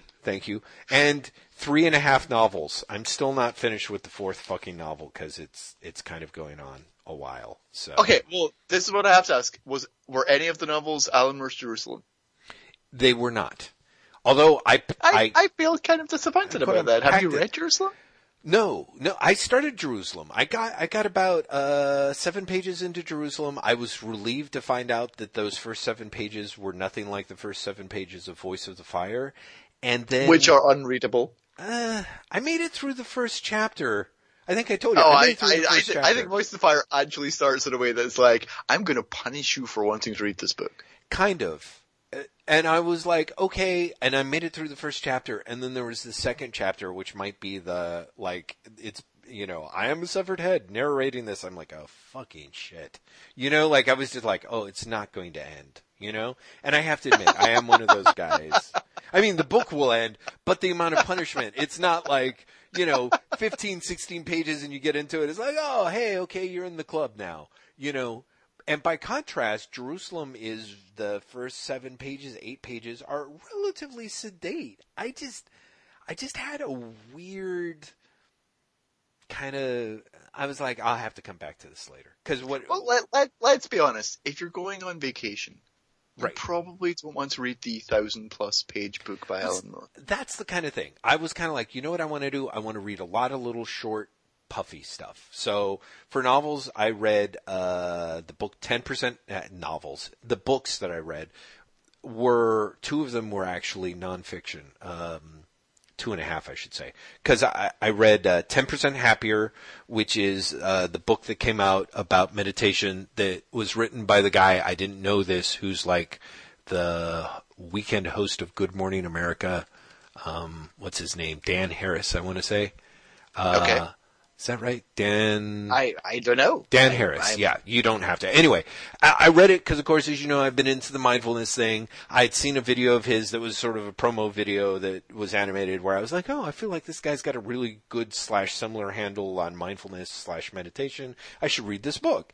And the book is interesting because it is about how he comes around to meditation and mindfulness, but it's kind of like a stealth memoir. So I'm like reading this book being like, yeah, I'm looking forward to seeing if he can give me some tips about like the best way to be able to let go of this and that, or if I should really spend as much time worrying about like, what's it called? Compassionate, mindfulness or whatever. And instead I'm like, there's a shit ton more about Peter Jennings here than I ever thought I was going to find out. So weird, but at least it went quickly. The other nonfiction book, there's 3. I started Trouble Boys, which is a book that, ironically enough, I found out about by reading the New Yorker profile on Tim Kaine, Hillary Clinton's vice presidential pick, because Kaine was like, yeah, I'm a huge fan of this band, The Replacements. And I'm like, oh shit, I too am a big fan of The Replacements. If they finally have written a, well-researched tell-all, I want to read it. So I bought it like 2 days before the cruise. And Graham, I don't know. This is the thing I have to tell you. I'm curious about, because you are old enough to remember life before the internet, at least in theory. And, in more than theory, Jeff. When do you think the internet came about? No, it's more like, when did you start retaining memories? For some of us, 4, 3, people like me, it's around 15, 16. So I don't know. You might have missed that window. I guess what I meant to say is, have you read like rock music biographies? Yeah. I'm sure you have, because you're into music, right? And yeah, I don't know about I've read a bunch. I have always, I've read several of them. They're almost always the same fucking book. It's kind of the books that I always end up reading. The best one that I remember reading was a book that was written about the Kinks. And it was great because I was at a friend's house over a long weekend. I don't remember why we were hanging out, but he had a lot of drama going on with a girlfriend or something. So I had a lot of time to hang out in his apartment while I fought on the phone with his girlfriend. And he was reading a book that had been written about the Kinks. And I was like, I will read, because he loved the Kinks. I was like, I wonder what it's like. And it's one of those like, I mean, it's a music biography. I found it fascinating, and it probably helped that I didn't really know the Kinks and or care much. Sure. Because so you can like just enjoy it as a story. I mean, yes. I mean, that's like saying that you enjoy watching pornography for the plot. You know what I mean? Because there is no real story in music biographies. There's like the merest pretense for it. I kind of feel like you're reading the wrong ones in that case. I probably am. Because what I have found is when I read music biographies, they usually are 20%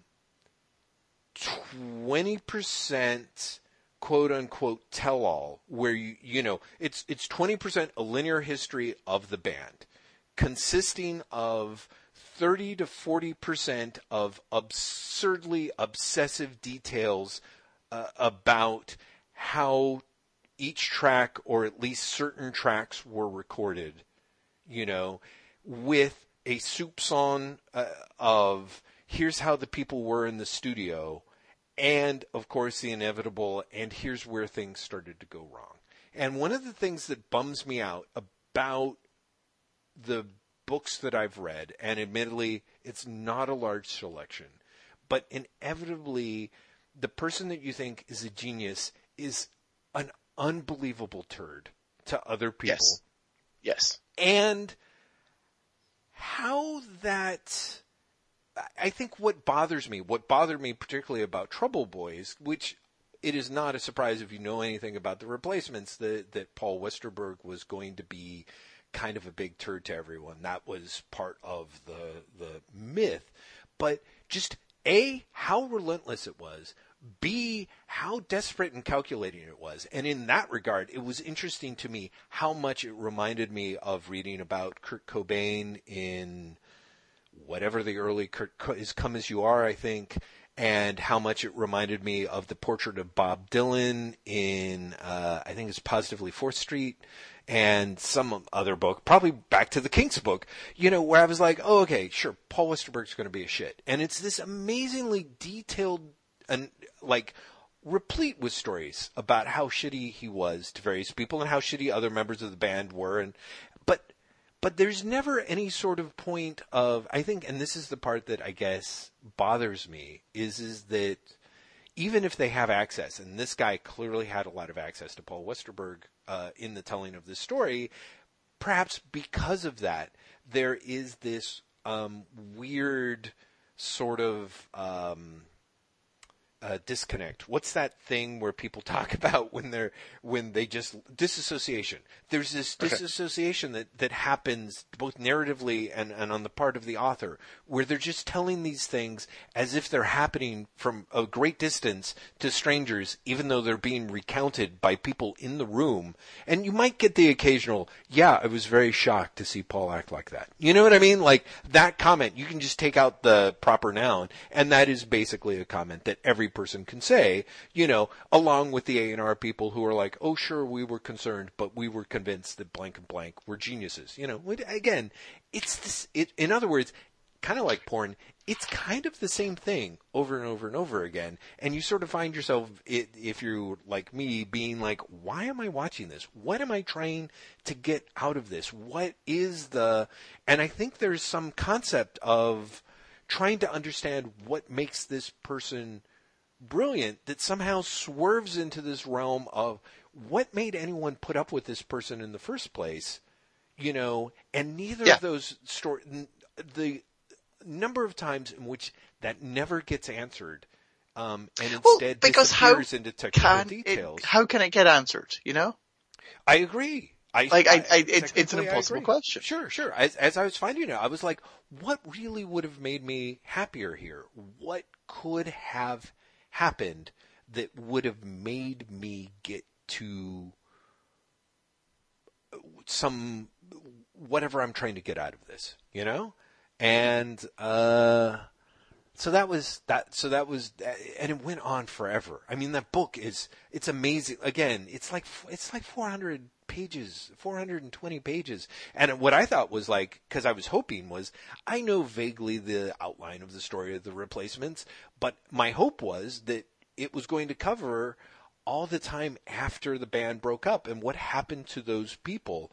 And instead, it goes on for obsessive length, and it has a couple of good anecdotes, a lot of mind-numbing details about the deals that were made, or who wrote what, or how it was recorded, or the frustrations with which producer or which A&R guy had to, like, you know, fall on the sword after so-and-so pushed them on it, you know, and then when it got to the end of things, it was just like, huh, really? So 400 pages, and then the last 16 years, of course, goes by in about 30 pages, and it's just exactly. What was I reading the other day that was really the other week rather that was just like that? I can't remember. It was like another of those oral history of something amazing things, and you want to know the recent stuff. Mm-hmm. And the recent stuff is like covered in, 10 pages at the end where they're like, and then what's happened in the last 20 years is blah, blah, blah. And you're like, really? Yeah. Like you covered 5 years over 400 pages and then 20 years over 5? Yeah, exactly. Which on the one hand, sort of, again, people would be like, well, that's the point of the book. Like, the period at which the person is at their most important or essential is this. But, and I mean, it's just, also part of me is like, there just shouldn't be, I mean, this person was just way, way, way too much up Westerberg's butt, which is, of course, another That's the problem. When you have, when you have fans write the material. Sure, exactly. I remember there's a Blur biography that I read like around 2000 or something. Mm-hmm. And it's one of those things where it's written by someone who is a fan, but also a friend of the band. Mm-hmm. And they're the worst. Yeah, right. Because you have like annoying asides that are like, and then there are all these secret tracks that they never released, but they're the best things they've ever recorded. And they really prove their genius. And you're like, well, that's just bullshit. Right. Because you're humble bragging, and also you're making these claims that will never be backed up. Yeah. Like, they're geniusly proven by this thing that no one will ever hear. Yeah. And you're like, sure, sounds great for you, but, that's just bullshit. Yes. Yeah. Exactly. So it's really very frustrating. So it was amazing to find myself in that situation where I was like, really? You're not even gonna go into detail about okay, fucking fine. So, I mean, if you could distill all the anecdotes down to about like, I don't know, like 60 pages, it would have been great. But at 400, tough. The book that I'm still not finished with which is somewhat similar, is Barbarian Days, which I don't know if you've heard about. It's by, I want to say William Finnegan. It's definitely Finnegan, but he's a dude who this book got crazily acclaimed, and it's his memoirs of basically a surfing life. And it's pretty it started off really goddamn interesting. As watching a guy who starts surfing like back when he's like 14 and it's the early to mid 60s, and then it clearly very intelligent, very smart, and then, leaves college and his first job to basically travel around the world surfing, and the pursuit of surfing the quote unquote perfect wave, although nobody puts it that way. He's just obsessed with surfing and the people he travels with and the stories. And he writes very well about surfing, and some of his prose is great and some parts are funny, but it also has gotten to that part where I'm like, Jesus, real life. What is the point? I really am having this thing of like, give me fiction. I don't know why I felt like I really thought I was going to read more fiction than I did, but I had this stupid laziness that was like, nonfiction will be easier, and these things have been very well reviewed. And I mean, because people really did fall out of their chairs for Barbarian Days, and who knows? It's just, I know part of it's just I'm a slow reader. You would have finished this up in about 4 hours, but again, it's like almost 500 pages. He's in San Francisco and, finally moved back to the United States and I think he's got a job. Maybe he's moved into his full-time writer phase, but he's also surfing Ocean Beach, and it's 1983. And I'm like, oh, Jesus, Like, exactly. You've got 33 years to go. I know, exactly. I'm like, I can't even imagine. I'm just starting to break down under the weight of the descriptions of all the surf. Even when it's great, I'm finding myself being like, Jesus, another mushy wave? Okay, I will never try and surf Canberra or whatever the Australian town that he was just in, Kira. I don't know. Whatever. Just let me die now.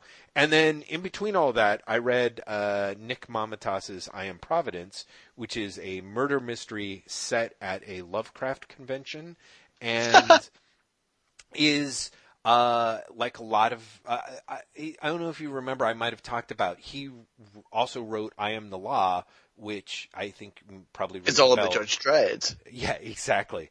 No, Love is the Law. Sorry, Love is the Law. So it's which is all about the seahorses. It is.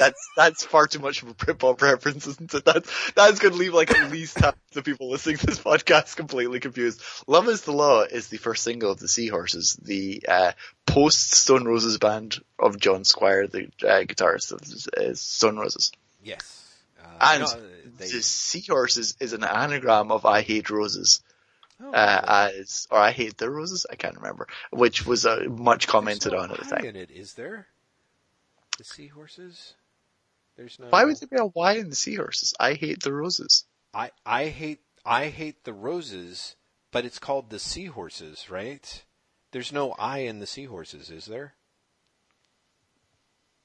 You're totally right. Hate the Roses then? I can't remember. There was some Hate the Roses like anagram that people were really, really upset about. That's all I remember. Anyway, Jay Edidin from Jay and Miles Explain the X-Men was an editor at Dark Horse who commissioned the work from Nick. And so he was the editor on the book when it was written. And Love is the Law is a murder mystery set in Providence, Rhode Island. Wait, Providence, Rhode Island? No, it's set in, maybe it is Providence. No, it's set in Long Island. Shit, my memory.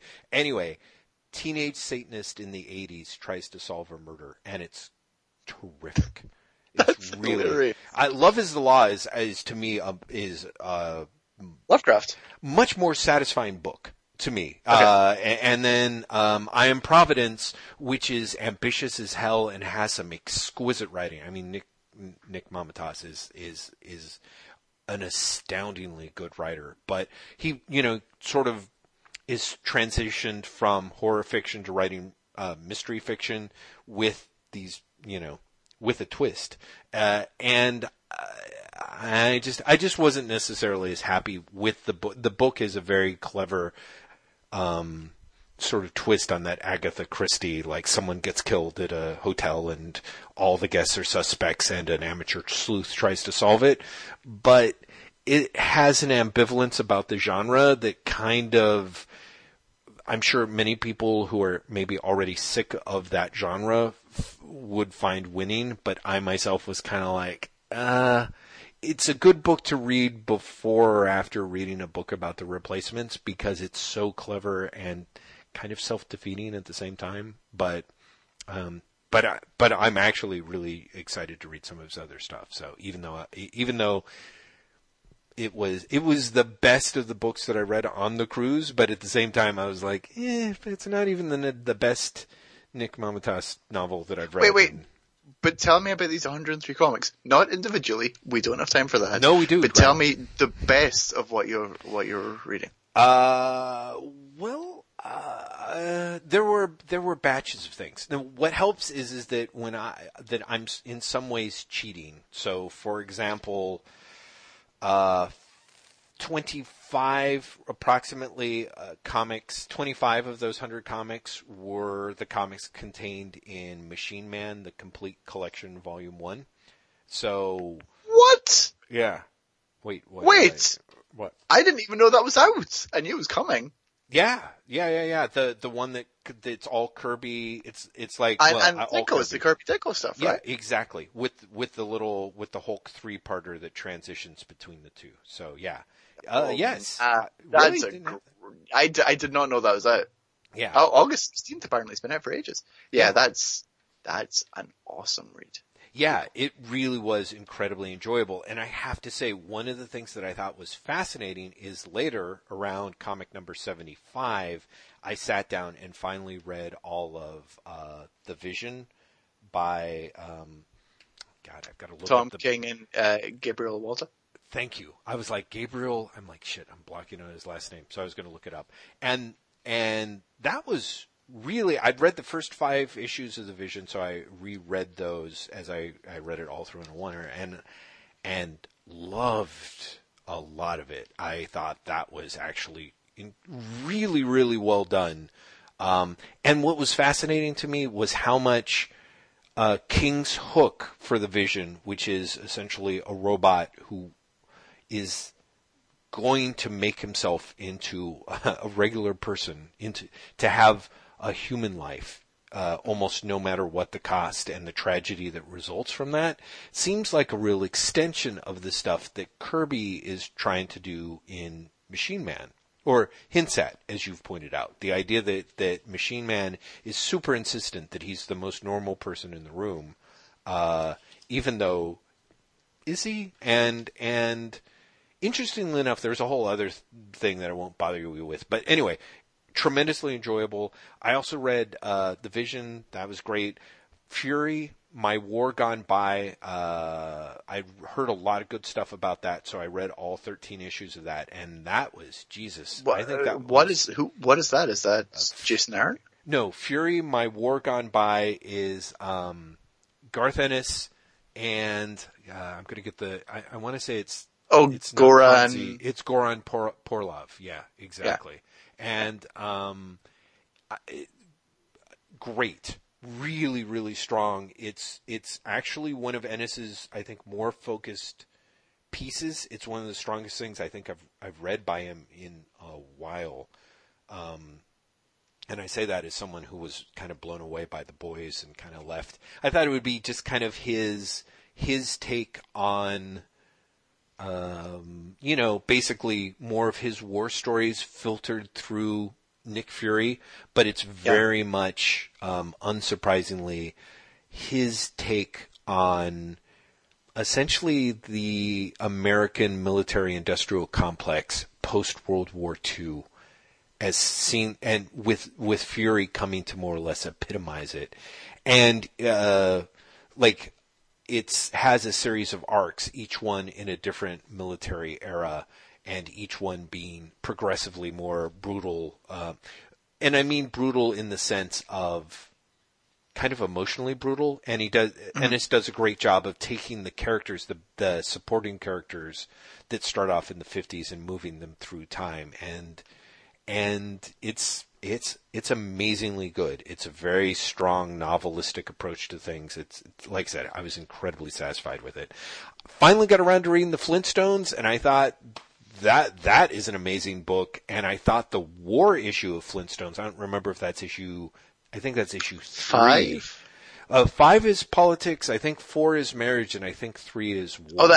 No, I'm mixed up because 5 is also, it is the politics one, but it's also the one with Barney's origin, which ties in with the war. Yeah, sorry. When I say war, I guess I mean it's the alien invasion one. So I screwed you up. Yeah, issue 3, which is the alien invasion one, was stunning. I thought was just completely stunning.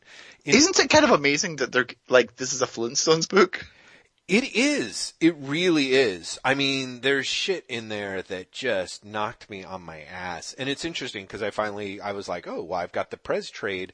I will turn around and read that. And I like Prez, but I actually think that perhaps unsurprisingly in terms of experience in getting your chops, like Mark Russell, the writer, really starts kicking some serious ass. The layering of jokes that happen in the later issues of the Flintstones are kind of amazing. Cause it's staggering to me that comic is still going. Do you know what I mean? Like, it just feels like a comic that was made to get cancelled 6 issues in. Well, it was also kind of a comic that sort of seemed impossible that it would be good. So the fact that it is good, that it's really funny in a way that isn't even necessarily like, oh, I'm building a joke off of the distance and the difference between here's the Flintstones and as we remember them, and here's my take on them. So, for example, that alien invasion one, which ends up with the Great Gadzook or whatever at the end, that's sort of a little capper, but the whole story about the other war veteran who's contemplating suicide and is actually on hold for the veteran suicide hotline, and then this alien invasion breaks out and he finds his raison d'etre, and then, oh my God, what happens to that character and how it's delivered. You can read the Flintstones having never seen the cartoon, and it is still one of the funniest, smartest things around. Yeah, exactly. And that's what I think is really stunning to me, is the level of stuff at which I'm like, oh yeah, that and the marriage issue were just... I love the marriage issue is so perfect. Yeah, it's amazingly well done with some of the payoff stuff in that. Shit that I read that was not so good.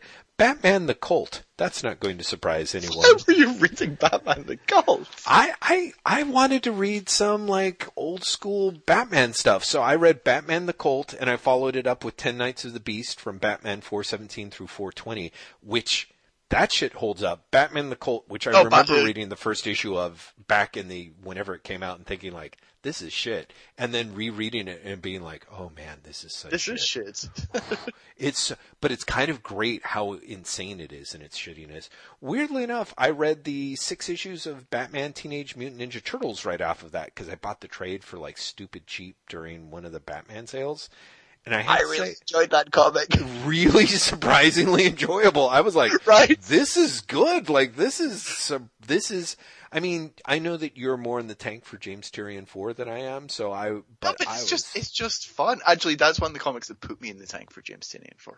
I get it, because that one really did. I was like, this is among some of the best stuff that he's done. That's very strong. I read a bunch of Defenders issues. I didn't get all the way through it, but I started reading the Six Fingered Hand trade,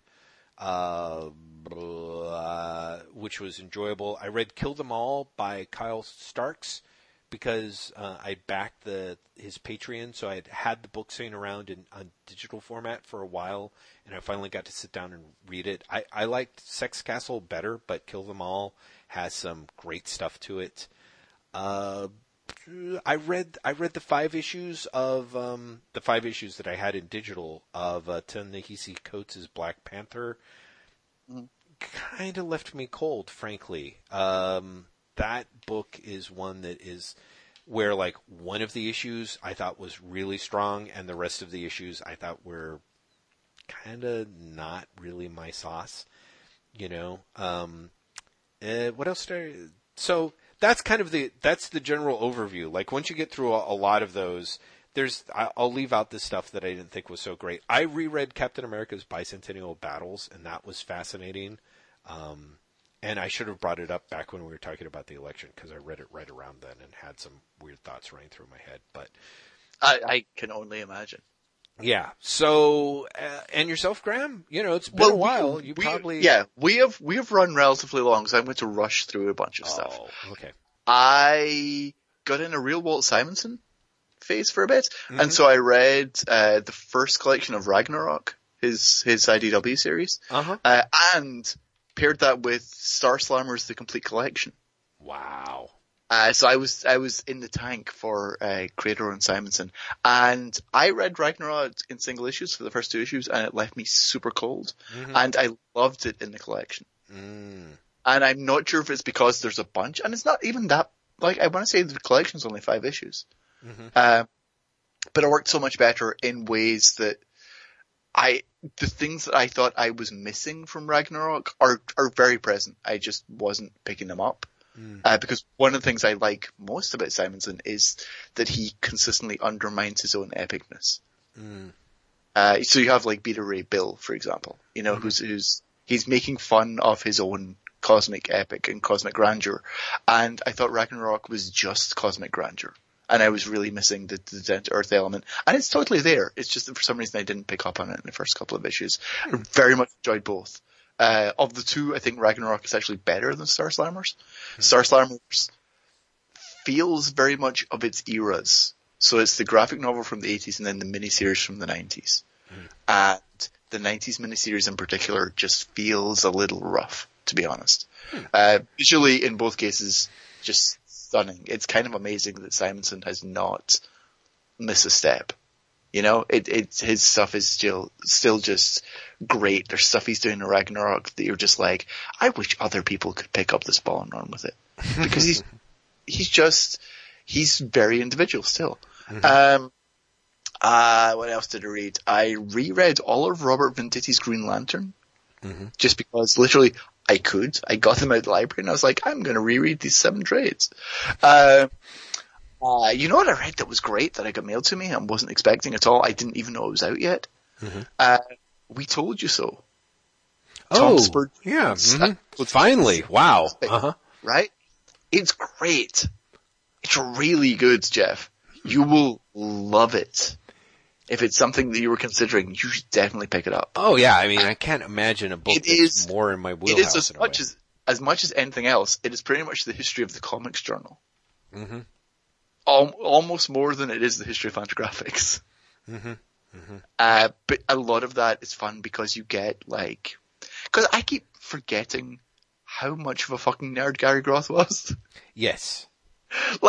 Before he was, purposeful anti-elite nerd, he was a fucking nerd, astoundingly so. Yeah. And that book really brings it back, But it's really good. It's really in depth. They've got sort of side articles along with the oral history. They've got side articles about the Michael Fleischer lawsuits, about the relationship with Harlan Ellison, about Kirby, and it feels like a nice, fully rounded story, So it's done very well. It's designed very well.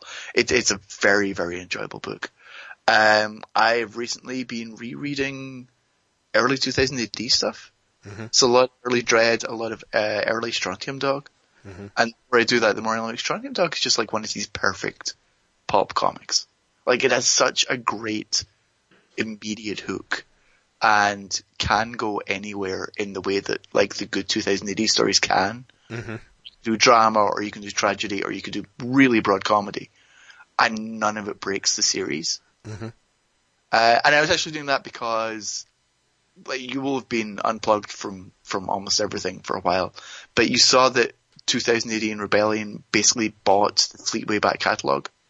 Yeah, I think that happened before I left, and I was kind of excited about that. Yeah. So they've announced that they're publishing One-Eyed Jack next year. Do you know what One-Eyed Jack is? It's pre-2000 AD John Wagner doing Dirty Harry. Oh, wow. Oh, I'm all over that. That should be... Right? Yeah. So it's like super dense pages. The pages have 15 panels a page. And the chapters are 3 pages long. And it's literally a New York cop who's trigger happy and has an eye patch. That's the gimmick of the comic. Yeah, right. And it's enough. I remember those comics, and they were so good, and I was like, oh, I'm in the mood for reading some John Wagner, Strontium Dog! Which is great. Also, I reread all the Mega City Undercover collections, because the 3rd one's out. Now, which is the Low Life collections, Rob Williams stuff, for the undercover judges. Right. Which leads into Dredd, more recent Dredd stuff. I'm trying to think where you are in Dredd, the most recent stuff you've read. Oh, it's way, way, way in the rearview mirror. It's gotta be 3 or 4 years old, right? Remember when it was it was that amazing Dredd story that kind of blew us both away, that was the basically the equivalent of the Snowden stuff. Right? Where well, I'm trying to think what one that was. Are you thinking of the Cold Deck, the one that was the crossover of the 2 other strips? No, or are you thinking of Titan? No. There's Cold Deck, there's Titan. Yeah. And then you're thinking of the one that's literally the Snowden stuff. Yeah. But you've read Titan, right? Yes, I read Titan, but not the follow-up to Titan. And I enjoyed it, but there was also a level of dread ness that I had yet to achieve, so that some of the stuff quite went by me that you had pulled. Well, that's what I was going to say. So the Mega City Undercover Volume 3 completes the character arc that leads into Titan. Ah, okay. So like if you read those 3 things, like literally finish and you're like, oh, I should read Titan now. Right. I want to know, like, I know where Amy goes because I've read the later part of the story already, but I want to read it now that I've read all this stuff. Right. And it holds together amazingly well. For a series of stories that took, I think it's like 8 years from start to finish. Wow. On and off, it holds together amazingly well. So yeah, I've been reading the DC comps that they send and things like that, but it's been the other stuff that's been sticking out. Do you know what I mean? It's been, I'm reading Walt Simonson doing absolutely batshit Norse mythology. Like the whole setup of Ragnarok is Thor is actually dead. Right. Like he's a zombie. He has no lower jaw anymore. But he's still Thor. And he's wandering around. He's basically like, what has happened? What is actually going on now? Because it's been so long. And I said this on Twitter a lot. Just after the election, a lot of people were talking about like hopeful stories and things that were giving them, hope and excitement and optimism. The 3rd issue of Doom Patrol, the Gerard Way Doom Patrol, is the most obvious connection to the Grant Morrison stuff yet. Mm-hmm. It's what happened to Danny after the Grant Morrison series. And also the origin of Casey, the point of view character for the new series. And that, I loved it when I first read it, which was the day before the election, and then I read it the day after the election, and it was like a fucking gut punch, Jeff. Because Danny is, or was, an incredibly optimistic concept. Oh yeah. Danny is the place that comes to get you when the world rejects you. And Danny is the place that accepts you. And Way has done something with Danny in this series. And the way that Danny connects with Casey. That really did feel like a gut punch when I read it after the election. And I don't want to spoil it. But you'll have seen, or you might not have, I've changed my Twitter avatar, which I did the day after the election, which is a panel from it. And it's Casey saying it's time to fight back, it's time to join the Doom Patrol. And that very much ties in with like the what is going on in the story.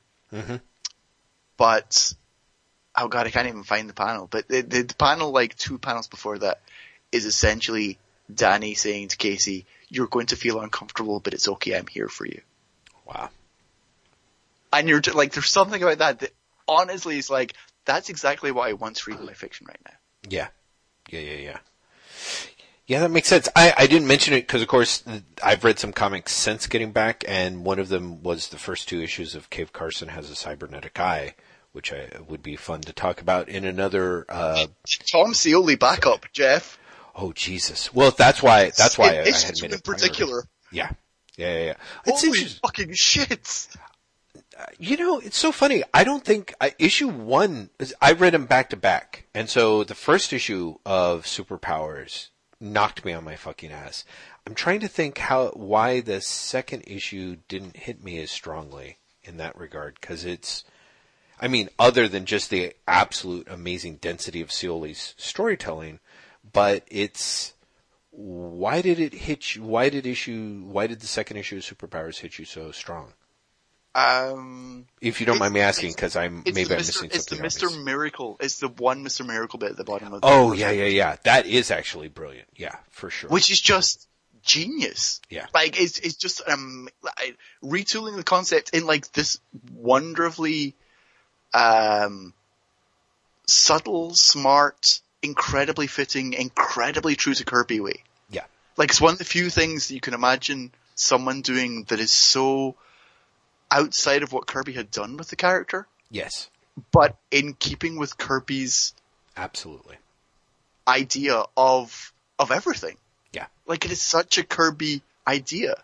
And I remember, I just saw it and I was like, of course, like that's fucking genius. And you know, even before you get there, you've got like Captain Marvel Jr. crucified under the Rock of Eternity and like all the, you know, all that cosmic stuff. And like he can't escape even when he's Freddy, and you know, you've got all that. But then to go from that to and the shit with Flipper Dipper. I take it back. That first page, the first of those three pages. The first page is just stunning. Absolutely insane. Yeah. Right? Yeah. It absolutely is. It's like watching someone take a DC, you know, like Morrison's Infinite Crisis and squeeze it onto one page. You know? And what I love about his superpowers is he gets Kirby in a way that few others do. And he's taking superpowers the way that I take superpowers, which is, it's not the toys, it's not the cartoon, it's the Kirby comic. And he's like, okay, I'm running with it. I'm using the Kirby characters and I'm using other Kirby characters and I'm folding it all in. Yeah. No, and you're like, this is fucking 2 pages of comic and it's amazing. Yeah, it is. It's staggering. I think it's 3, isn't it? Each one has been 3 pages. I want to say the second issue is 2, but I could be wrong.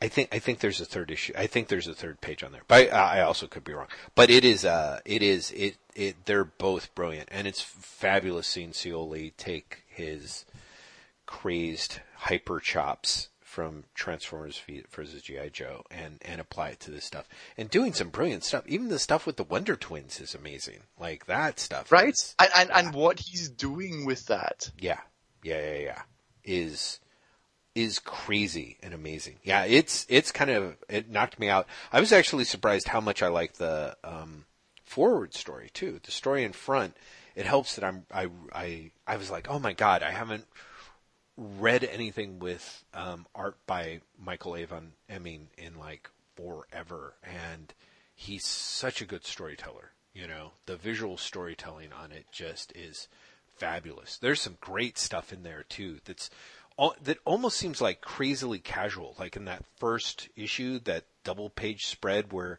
Cave Carson sort of leaves work and comes back in his car and ends up like in his like subterranean lair, sort of depressedly drinking, and the pathway of him throughout the page that's just crazily good.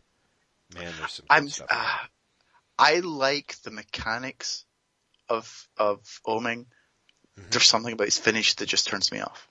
Oh, really? Huh. Yeah, I don't know what it is. Cause like there's stuff in that second issue that is just so good in terms of layout. Yeah. Like the stuff he does with the cars towards the end. It's just so good. But there's something about his finish, and in particular the way he draws people, that it just leaves me cold. It's funny. I don't have that because, of course, I read a lot of Power stuff, and honestly, I don't know. It's so funny because I know what you're saying, and I feel like I got over that hurdle like after 10 or 15 issues or something like that. You know, now I just kind of see it as part of who he is, and also helps his stuff. Well, I don't know. Anyway, I can see that though. Let's put it that way and leave it at that. Graham McMillan. It's Jeff Lester. We've gone 2 hours. It might be time to wrap it up. I think it should. Because we have some things to figure out as soon as this is done. Yes, we have stuff that you guys don't hear. Yeah, which is right. Which sounds much more exciting than it actually is. It's literally scheduling stuff. Yeah. But still. I appreciate your candor in that particular case, Graham. For people who think like, oh shit, they're hiding the real gossip for us. No, this is literally like, oh shit, are we doing it next week? But it's Thanksgiving. And then what about Christmas? And oh Christ. So. What about Christmas, Jeff? Yeah, indeed. Do they know it's Christmas time, Graham? I'm not going to, I was going to start just quoting the song, and I'm not. Instead, I will say, hey, Whatnuts, we're fucking everywhere on the internet. If by everywhere, you mean Twitter, where we're at WaitWhatPodcast, Tumblr, where we're with whatpods.tumblr.com. Even though I haven't updated all week, I'm really sorry. It's been a ridiculous week. I will be better at that now. We're also at waitwhatpodcast.com. Jeff is on Twitter himself as at Lizzie Bassett, at LAZYBASTID. I'm on Twitter myself as at Graham M, at GRAEMEM. We are also a Patreon supported podcast. You can find us at patreon.com/WaitWhatPodcast. And when I say the magic word Patreon, Jeff can't help himself. He has to say, I really do. I have to say, yes, Patreon, where there is a wonderful group of people who make this all possible. Things such as our Baxter Building podcast, where we are reading the first 416 issues of the Fantastic Four, and is directly a result of the support of dozens and dozens of fine people, including the kind crew at American Ninth Art Studios, as well as Empress Audrey, Queen of the Galaxy, to whom we are especially grateful for their continuing support, as well as in Empress Audrey's case, not crushing us in her mighty cosmic paw. So, thank you. It's always handy to not be crushed in the cosmic paw. Jeff, I think it's safe to say that we probably will be back next week. I think that's it. I think until you hear otherwise, whatnots, we're going to be back next week, and I think maybe with another Wait What, and then maybe and then decide when we're doing the Baxter Buildings again. You guys, we're heading into the holidays, and we kind of flipped the order of things around because we did 2 Baxter Buildings really close to each other because we were doing stuff in advance. Yeah, it got weird. Yeah. But we're going to be back next week with another Wait What, and then we'll decide what to do after that.